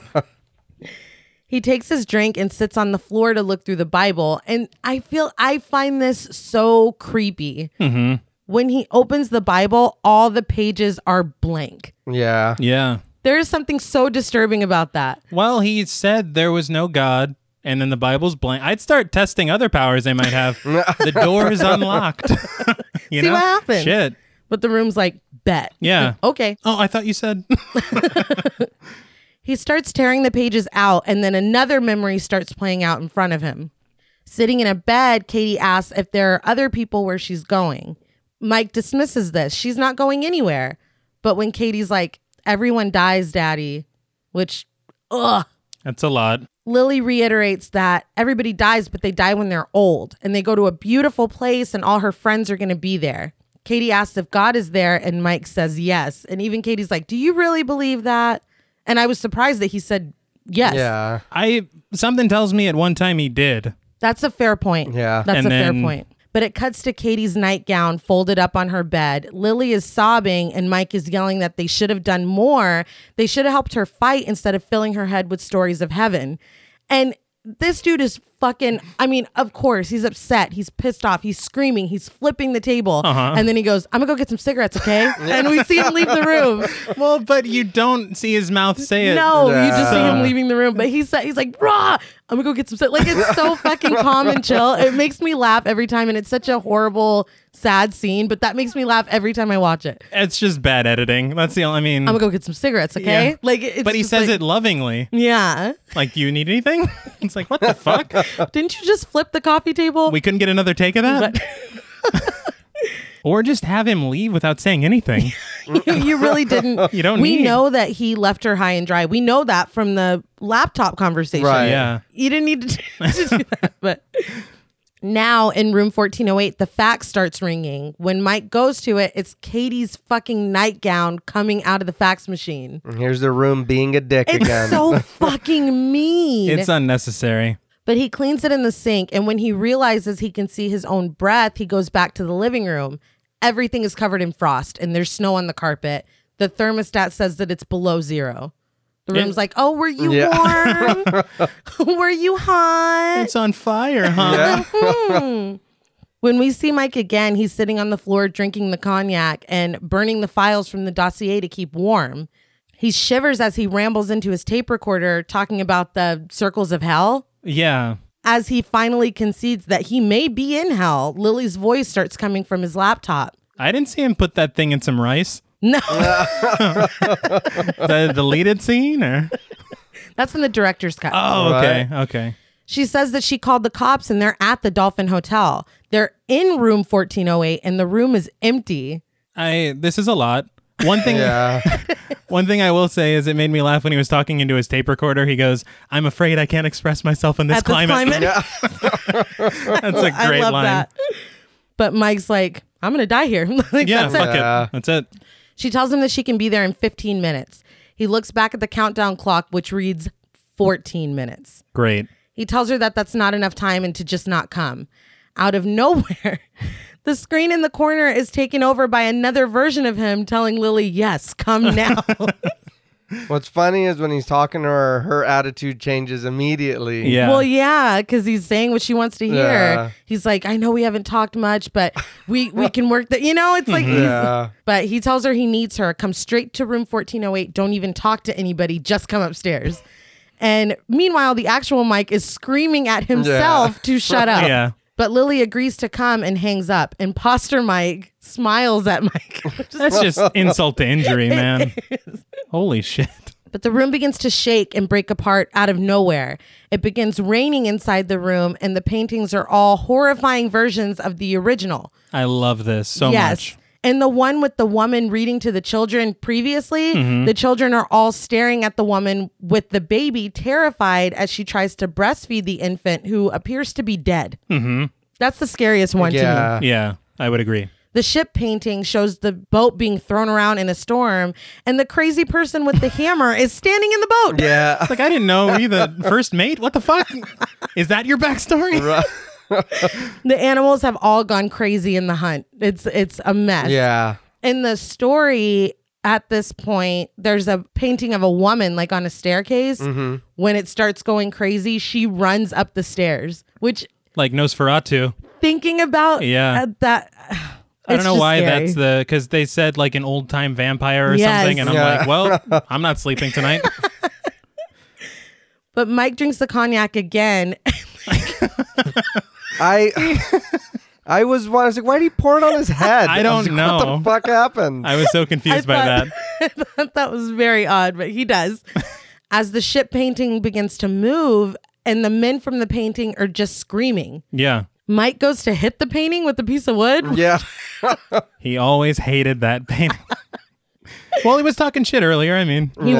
was. But just before he hits it, water explodes from it, which looks fucking cool. Yeah. The room quickly floods and he is now stranded in the middle of it. He sinks down deeper and deeper into the water. He sees light above him and swims back up, and we see a surfboard fall into the water. And when the camera comes back up, we're at the beach in California. We see Mike back on the beach coughing up water. A plane overhead advertising cheap auto insurance goes by, but the phone number on it is 1 low fee 1408. so we finally get a little bit of a payoff. Yeah. Yeah. The same surfer runs over and is like, "Are you okay, man?"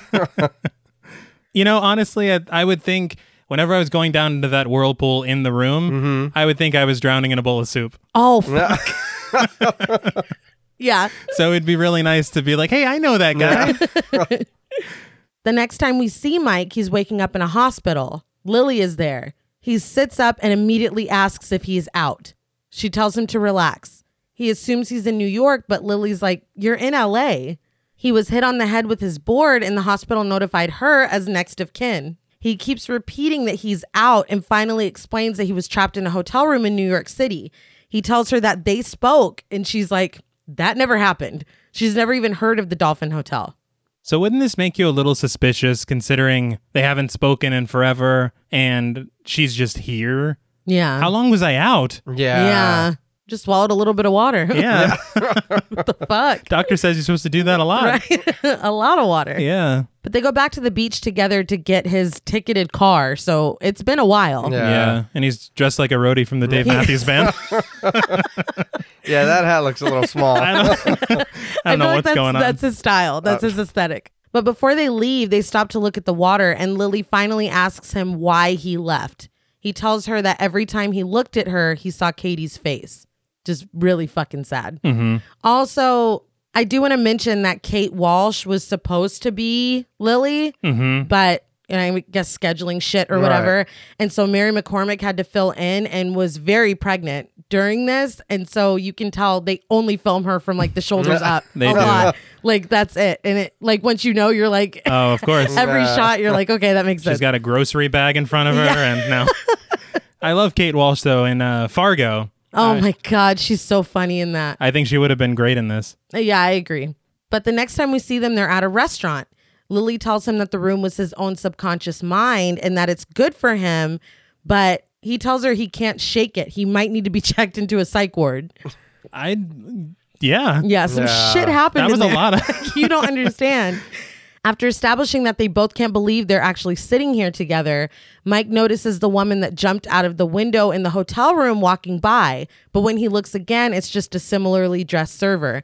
Now, this is Misery. Like, this is 100% Yeah. a literal moment that happens in Misery. That is so true. I would have said something to that waitress, though. I'd be like, Excuse me, excuse me, ma'am?" miss. I would have faked like I needed a refill just to check, just to be sure. But he finally tells her that Katie was there in the room. Lily's like, yeah, I see her every night when I close my eyes. And Mike's like, listen, Yeah, bitch. nah. Dude, he's like, yeah, no, mine was better. I feel like he was very belittling to what she had to say. It's like, yeah, that's great. But But Lily tells him that maybe he should write about Katie because he finally seems ready to deal with what happened. He asks her if she can stay, and after a long pause, she apologizes. why'd you even come No. here? Yeah. Maybe, I don't know. She was worried? I don't know. The hospital called her. Go back. Yeah. That was mean. Back on the microfiche in the library, Mike again finds the article of the man who leapt to his death from 1408's window, but now the headline reads, "Factory owner leaps from bridge." Bullshit. Yeah. I'd be like, I fucking swear to God. Like, nope. Mm-mm. Yeah, mm-mm. He I know what I looks- read. Yeah. He looks at his pad of notes that he had with him that day, and the book is completely empty. Back at his apartment, Mike is writing on his laptop describing how 1408 was a horrible dream, but it renewed him. He made lemonade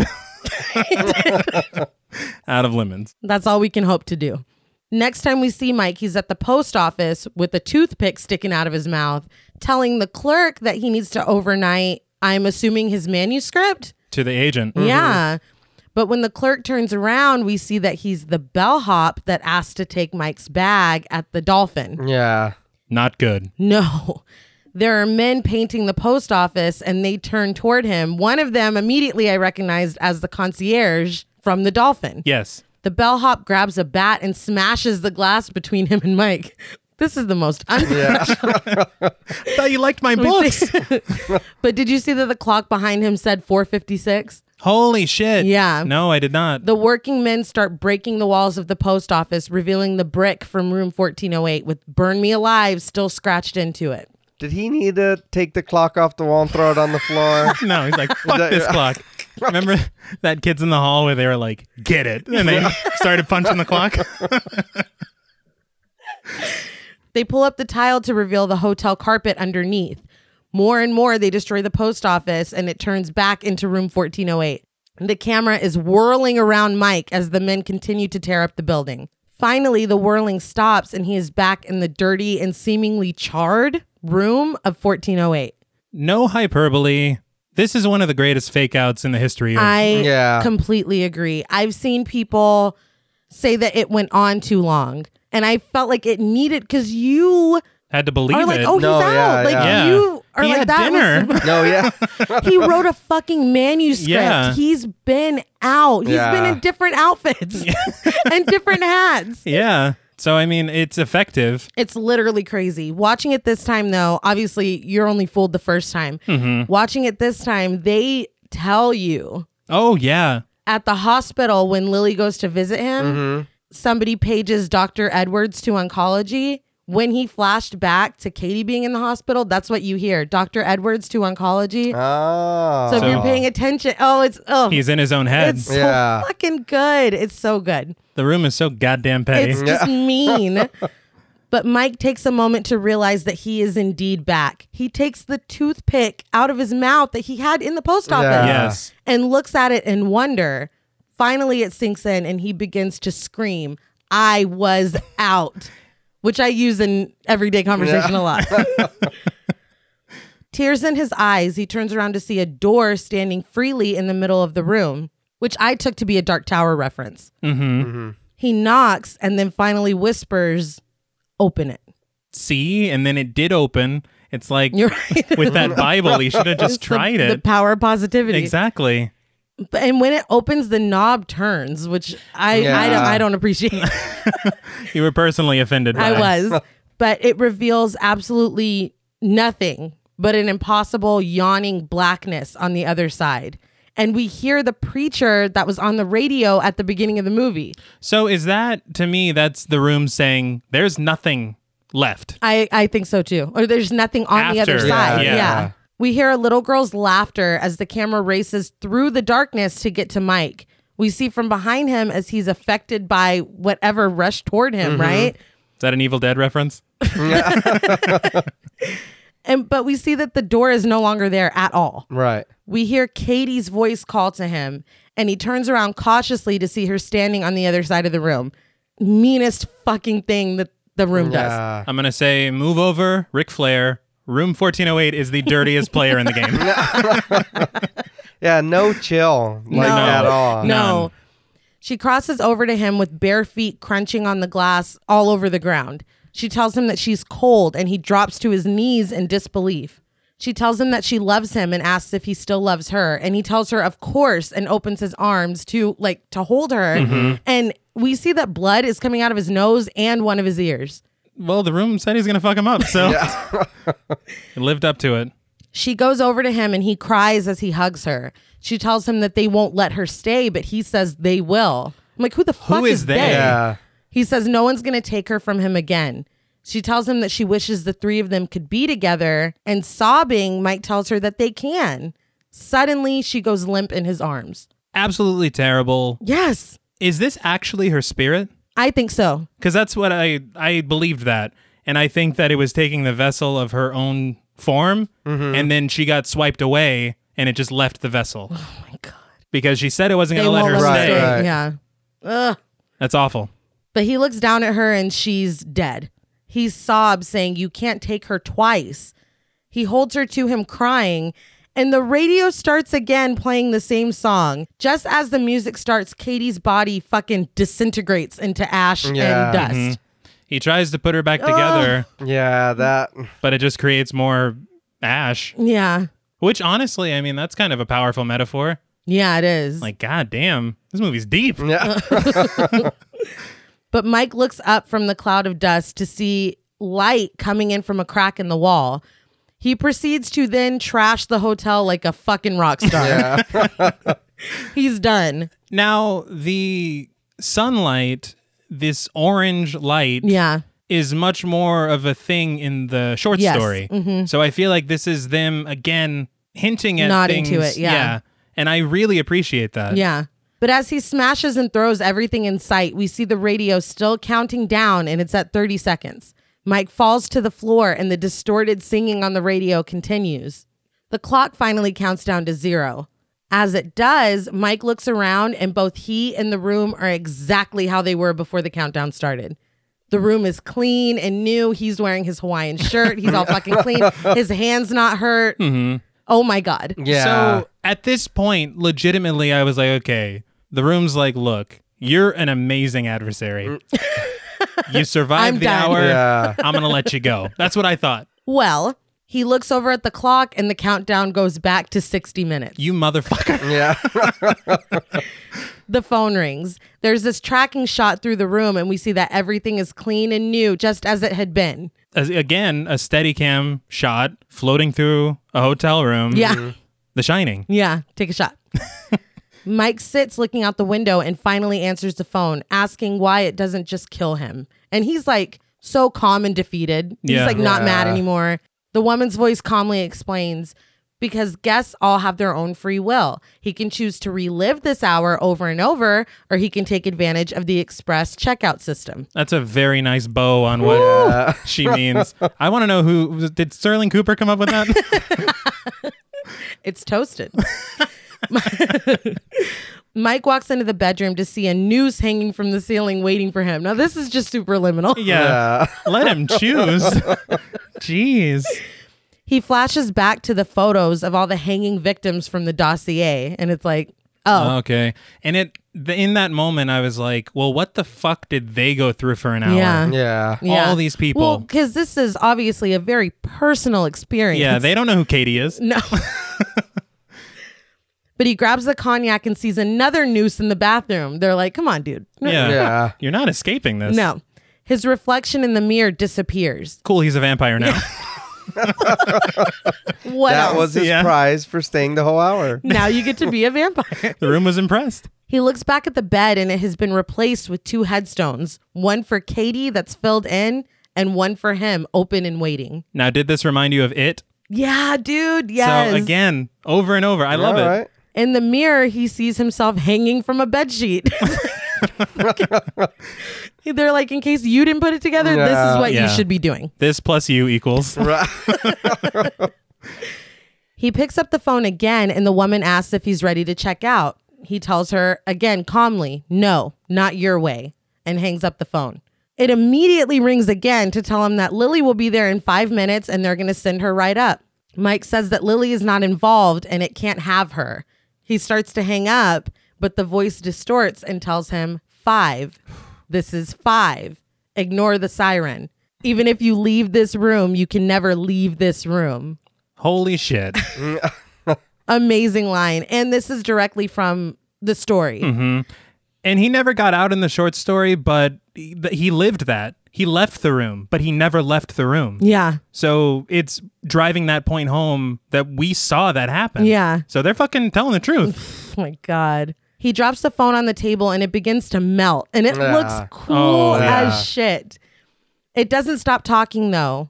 8. This is 8. We've killed your friends. Every friend is now dead. Every friend? God damn, man. Yeah. Also, You were busy. also 5 plus 8 is 13. Oh, shit. Oh. Fair point. But when Mike looks down at the phone again, it's completely normal and it's hung up in the cradle. He puts on his coat and pours himself a drink. He uses his handkerchief to make a Molotov cocktail out of the cognac bottle. We hear his voice say that he has lived a life of a selfish man, but he doesn't have to die that way. And if he's going down, he's taking the room with him. Admirable. Oh, yeah. He says this room may not be real, and he may not even be real, but this fire is. He lights the Molotov and throws it into the bedroom, yelling at the room to go to hell. In the hallway, the fire alarm begins to scream. Mike calmly sits down and lights his in case of emergency cigarette. He sits back in his chair and smokes, watching the fire spread. If there was ever an emergency, Oh, yeah. He said in case nuclear war breaks out. this is as worse. close. Yeah. Panicked guests flood the lobby of the hotel. Outside in a cab, Lily pays her driver when he's unable to keep going. He's like, something must have happened. I don't know, lady. That made me laugh so hard. She's like, what's that? He's like, I don't fucking, I'm here with you. Yeah.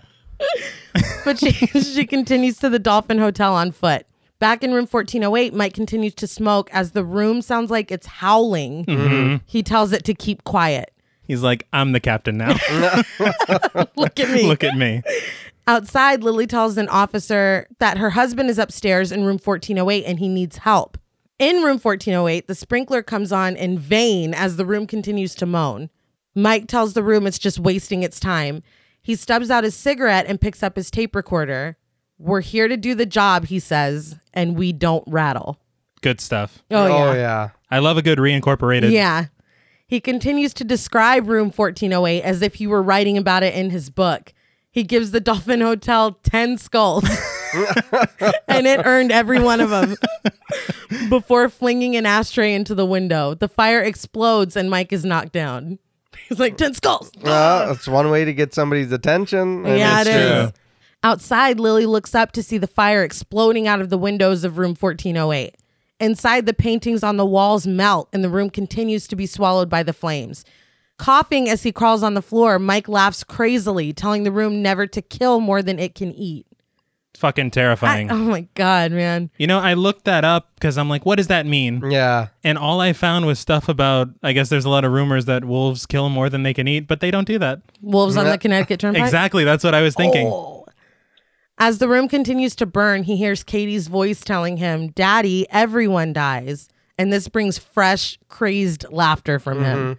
Stephen King, I feel like that's a recurring theme. When people are scared out of their minds or losing their minds, they just laugh crazy. Yeah. And it gets me every time. Hey, well, that's what that maid did Yeah. after she gouged her eyes out. Oh, yeah. It does not get That's less right. effective. No, she loved that joke.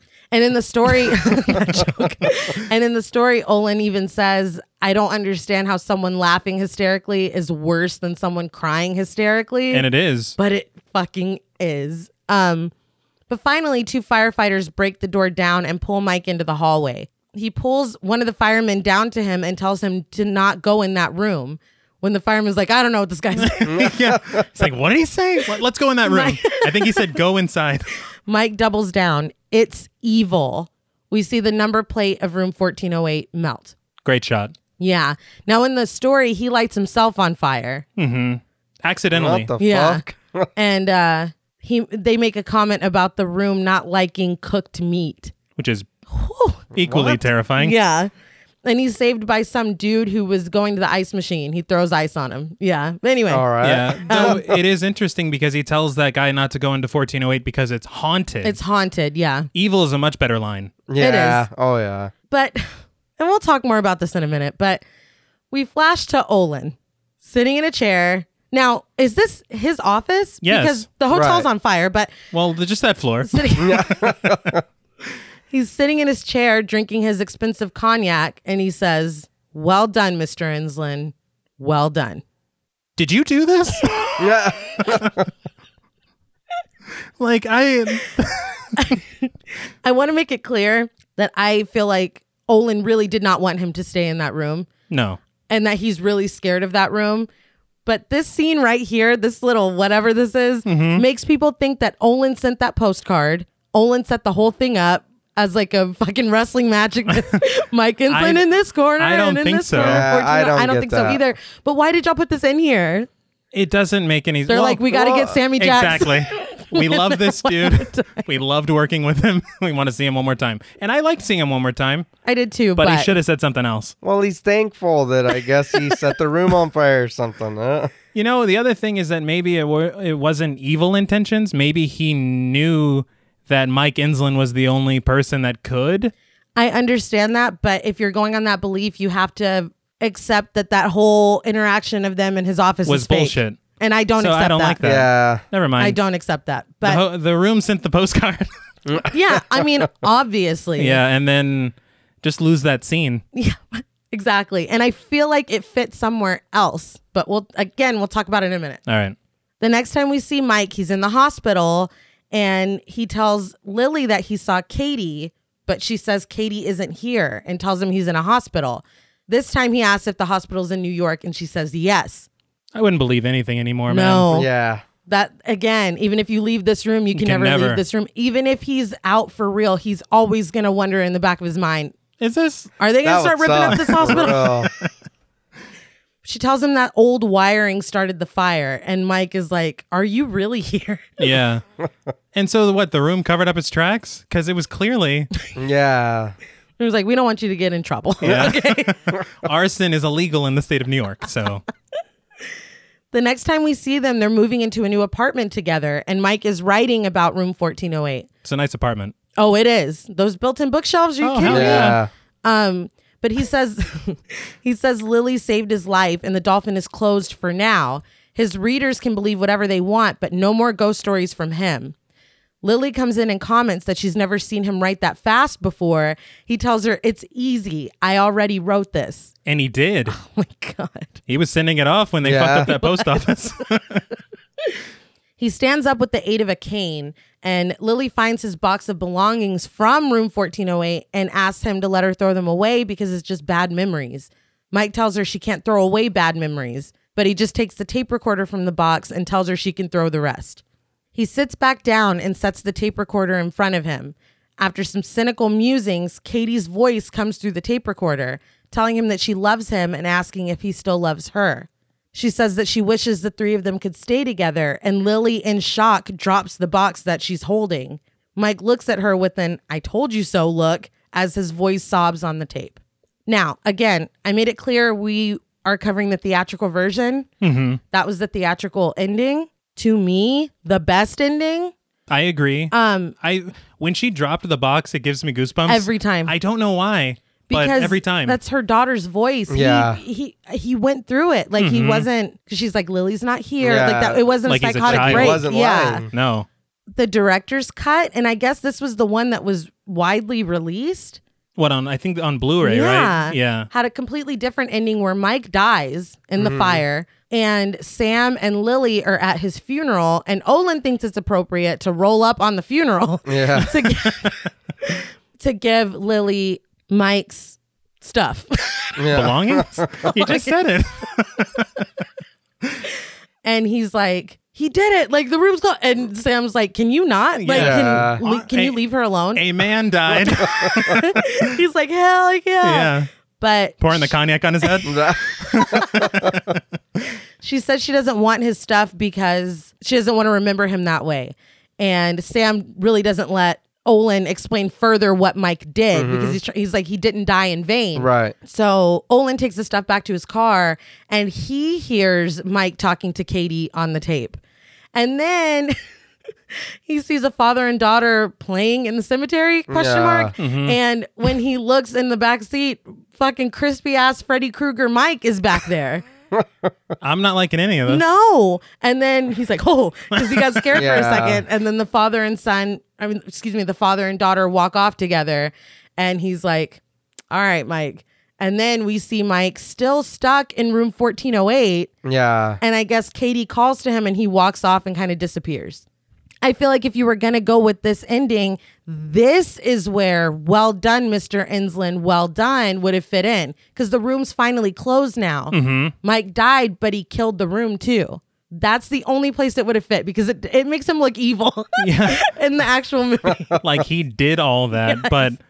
And then the other one, I can't find anywhere to watch, but I guess it's Sam getting Mike's effects and him listening to the tape with Katie on it. I did read that part of that ending is Sam getting the manuscript that Mike mailed. Oh, see, okay, I like which that. Which is interesting. I just don't like this. Maybe it's because I enjoyed Mike Insland. Because you don't want him to die. I don't want him to die. And John Cusack's performance makes you actually give a shit about this dude. Yeah. I just feel like this is a much more cohesive ending. And I'm not one for, and they lived happily ever after. Yeah. But him and Lily went through this horrible grief, and they probably would have been together if not for that. Right. So they're back together, and now they have confirmation that there is something on the other side. And that some part of Katie is still here, is still going on. I just feel like it's a much stronger ending. Right. It depends on who you think is most deserving of some form of closure. I met Sam once. Yeah.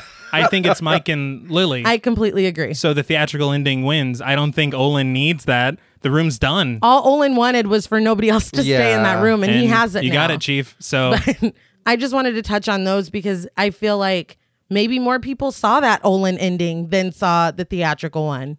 The theatrical one is the only one that I know. Yeah. You know? I was just surprised to know that they went with on the director's cut. That's what they... Yeah, I didn't like that ending. I don't either. I did not like that.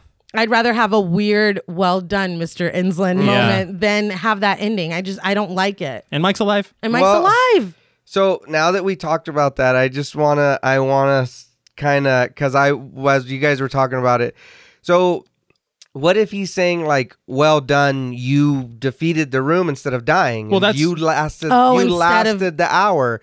And then it's not, well, you can tell it was, he threw the fucking cocktail and set the room on fire. It's an electrical fire because he's covering for him because he defeated the room. Olin's covering for him. Instead of getting him in trouble, instead of you the room. took care of you took care of my hotel, got rid of the problem.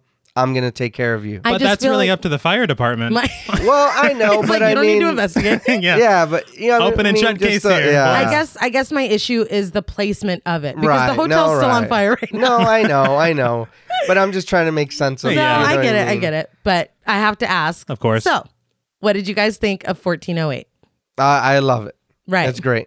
That's really. I mean, there's not much more. I know we'll get into it with our ratings and whatever, but this movie is a fucking wild ride. It really is fantastic. Yeah. And like you said, you give a shit about the character. Like you care. Yeah, he's a bit of a dick and whatever, but I mean, you still care. I feel like that's what makes him a real person. Or seem like a real person. No, yeah, I agree. Because he's pretty douchey and he's real cynical and smug. But I mean, I don't know. And there's something in his performance that you feel like there's in some way, on some level, he feels like maybe I deserve this. Yeah. Yeah. And the fact that he comes out the other side of it, he's going to be a changed person. No, yeah. For sure. It's not a matter of these static characters. Like, he entered the room a dick. Yeah. But he's leaving a decent human being. Oh, yeah. But I loved it. Yeah. I think that, like I said previously, this is a make or break situation based on John Cusack's performance. 100%. And having that performance anchor this film, it makes it not only excellent as a film on its own, but the added element of it being such a faithful adaptation and not losing what was great about the story. Only building. Exactly. Yeah. Only improving on it. I love this movie. I totally agree. There are a couple of weird moments like I'm gonna go get some cigarettes, okay? Yeah. That we talked about. And that whole Olin thing, I really do have issue with where they place that in the movie. But like I said up top, the majority of this film is a one-man show. Yeah. And oh, yeah. John Cusack delivers in every way that he could have. Mm-hmm. And then I forgot to mention, he goes through all the stages of grief in this room. Mm-hmm. Yes, yes. It's just so smart, and there's so much like in stuff if you're a Stephen King fan. Mm-hmm. And wow, I really, really love this movie. No, yeah. And T, you had mentioned earlier that you were afraid going back that it wasn't going to be as good as you remembered. Mm-hmm. But it fucking holds up. Like, Yeah. it holds Yeah. up. It came out during that time where horror movies were just kind of being cranked out. Yeah. It holds up. It's phenomenal. It's still so great. And there's nothing that looks, and that's the other thing, is that the majority of this stuff was done practically. And you can tell. There's little to Yeah. no CGI, maybe the city behind him when he's on the ledge. But Right. outside of that, you know, and I think that aids in this film not feeling dated, A, and B, just completely keeping you in these moments. For sure. You know, because you're not like, what is taking- that? Yeah. Like if the claw person was like a CGI monster, you'd be like, fuck this movie. Yeah. But it's fantastic. So I guess that brings us to ratings. And here I go. I've already said all the great things about this. It's not perfect, obviously, Mm-hmm. but I always loved that audiobook. It has a special place in my heart. Obviously, like I said, I'm at Blood and Smoke on fucking everything. And then Everything's Eventual. I was so excited to be able to read what Stephen King wrote about hotels and about 1408, and then being able to see it adapted and changed in ways that honor and build upon the story. Mm-hmm. It's just like, what more can I ask for? You know what I mean? Right. But on a scale from 1 to 10 skulls on the shiver scale, I give 1408 9 out of 10 skulls on the shiver scale. And the floor is open. Yeah, this movie is fantastic. Like, I love this movie. And even, I feel like even if there was something in here that kind of dated it, it wouldn't matter because it's still a good movie to be Yeah. like, shit, I'm going to watch that. That's true. I would definitely recommend this movie to anybody, and I would watch this again. I probably will watch it again just to watch it. Yeah. Mm-hmm. But man, like I said, it's a fucking ride. and I know we've said it again, but the performance this dude gives, like it is, and you're like 100% right. If he would have fucked this up, this movie would have been terrible. It would have ruined it. But the fucking talent on this dude to come in here and on his own bring every emotion, every fucking holy shit, I feel bad for him. Mhm. Oh my God, are you really going to use this dude's daughter to fucking torture Yeah, him again? man. You're really going to, you know what I mean? It's like, son of a bitch. And every time he makes a face or a gesture or does something, you feel that shit. Mm-hmm. So I've got to go from 1 to 10 skulls on the shiver scale. I want to give 1408 also a 9. And this, you know, I know we talked about it earlier, but this is a movie that I feel like is timeless. It's fantastic. You know what I mean? Yeah, it's got problems, it's whatever, but I mean, fucking hell, like it's great. It is. And I know, again, you know, go back to it, but the fucking, like, everything, Sam Jackson, Oh, John yeah. Cusack, everything, I don't know what Monk's doing here, but, you know, But welcome. yeah, Yeah, but we please, appreciate Thank you for yeah. coming. Yes. But yeah, this movie's great. No, I agree with both of you. I feel like the addition of Katie and Lily was such a risk Oh, yeah. because you could very easily just be like, oh, this is just a screenwriter trying to add some emotional weight. Right. You know, the bare bones of this story and then whatever. But it leads to some very emotionally rewarding moments Yes. that make the film work and really make it what it is. So, I mean, I'm not going to repeat myself a bunch, but again, John Cusack's performance, not Oh, enough can be said No. about what like he we're, did here. We're going on and on, but he deserves more. Like, Oh, it's yeah. like, it's crazy. Because when you have the weight of an entire film on your shoulders, you know, and I gotta say, man, this one scene that he has with Samuel L. Jackson, one scene where he really gets to go one-on-one with another actor. Yeah. It's one of the best scenes in the whole film. Oh, yeah. Oh, yeah. And it's just two dudes talking in an office. Yep. It's fantastic. I would like this director to make more Stephen King adaptations. I would love that. If we could just hand it off to him and Mike Flanagan exclusively, I would love it. Only. But I digress. I'm going to say out of 1 to 10 skulls on the Shiver scale, I will be completing this hat trick, and I'm going to give 1408 9 out of 10 skulls on the Shiver scale. Ding, ding, ding, ding, ding. We did it. And you know what? I know there's other hotel things and this and that, but show me a better haunted hotel movie besides The than Shining. this. Yeah. Well, no, I know, but Yeah. I mean, there's 3 people on The Shining and some more side characters, and just John Cusack here. Right. Yeah. Of course, Sam's there, and he's doing fantastic like he always does. When we see him. Right. Yeah. But fucking hell, dude. For you to bring up The Shining, I have to say this is probably, because The Shining's my favorite, even though it's the worst adaptation, but it's the greatest film. It's totally true. You know, and this is up there as one of the best adaptations of any Stephen King material, period. For sure. And which is good, because then that means we won't get a miniseries called 1408 that Stephen King is trying to fix what was wrong Thank or whatever. God. Yeah. Well, that's all from us at Podmortem. What would you rate 1408 and what should we watch next? Let us know on Twitter at @ThePodmortem. Be sure to follow us on Instagram and like us on Facebook. Be sure to follow each of us on Twitter at Blood and Smoke, at RealStreeter84, and at TravisMWH. Please consider pledging to our Patreon and stay tuned until after the music for a special shout out to our Wendigo Getter patrons. And remember, disbelief can keep you grounded, but it won't keep you safe. Until next time.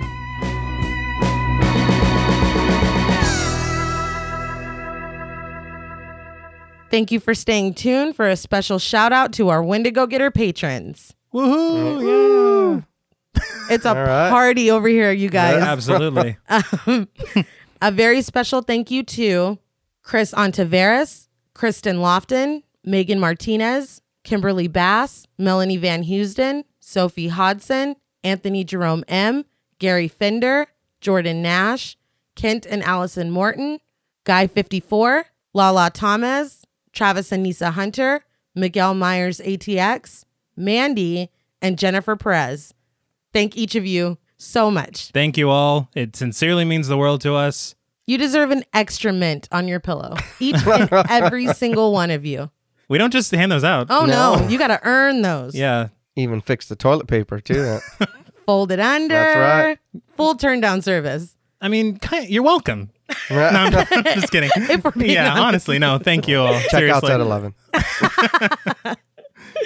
Suffice it to say, we appreciate you checking into our show and we hope you never check out.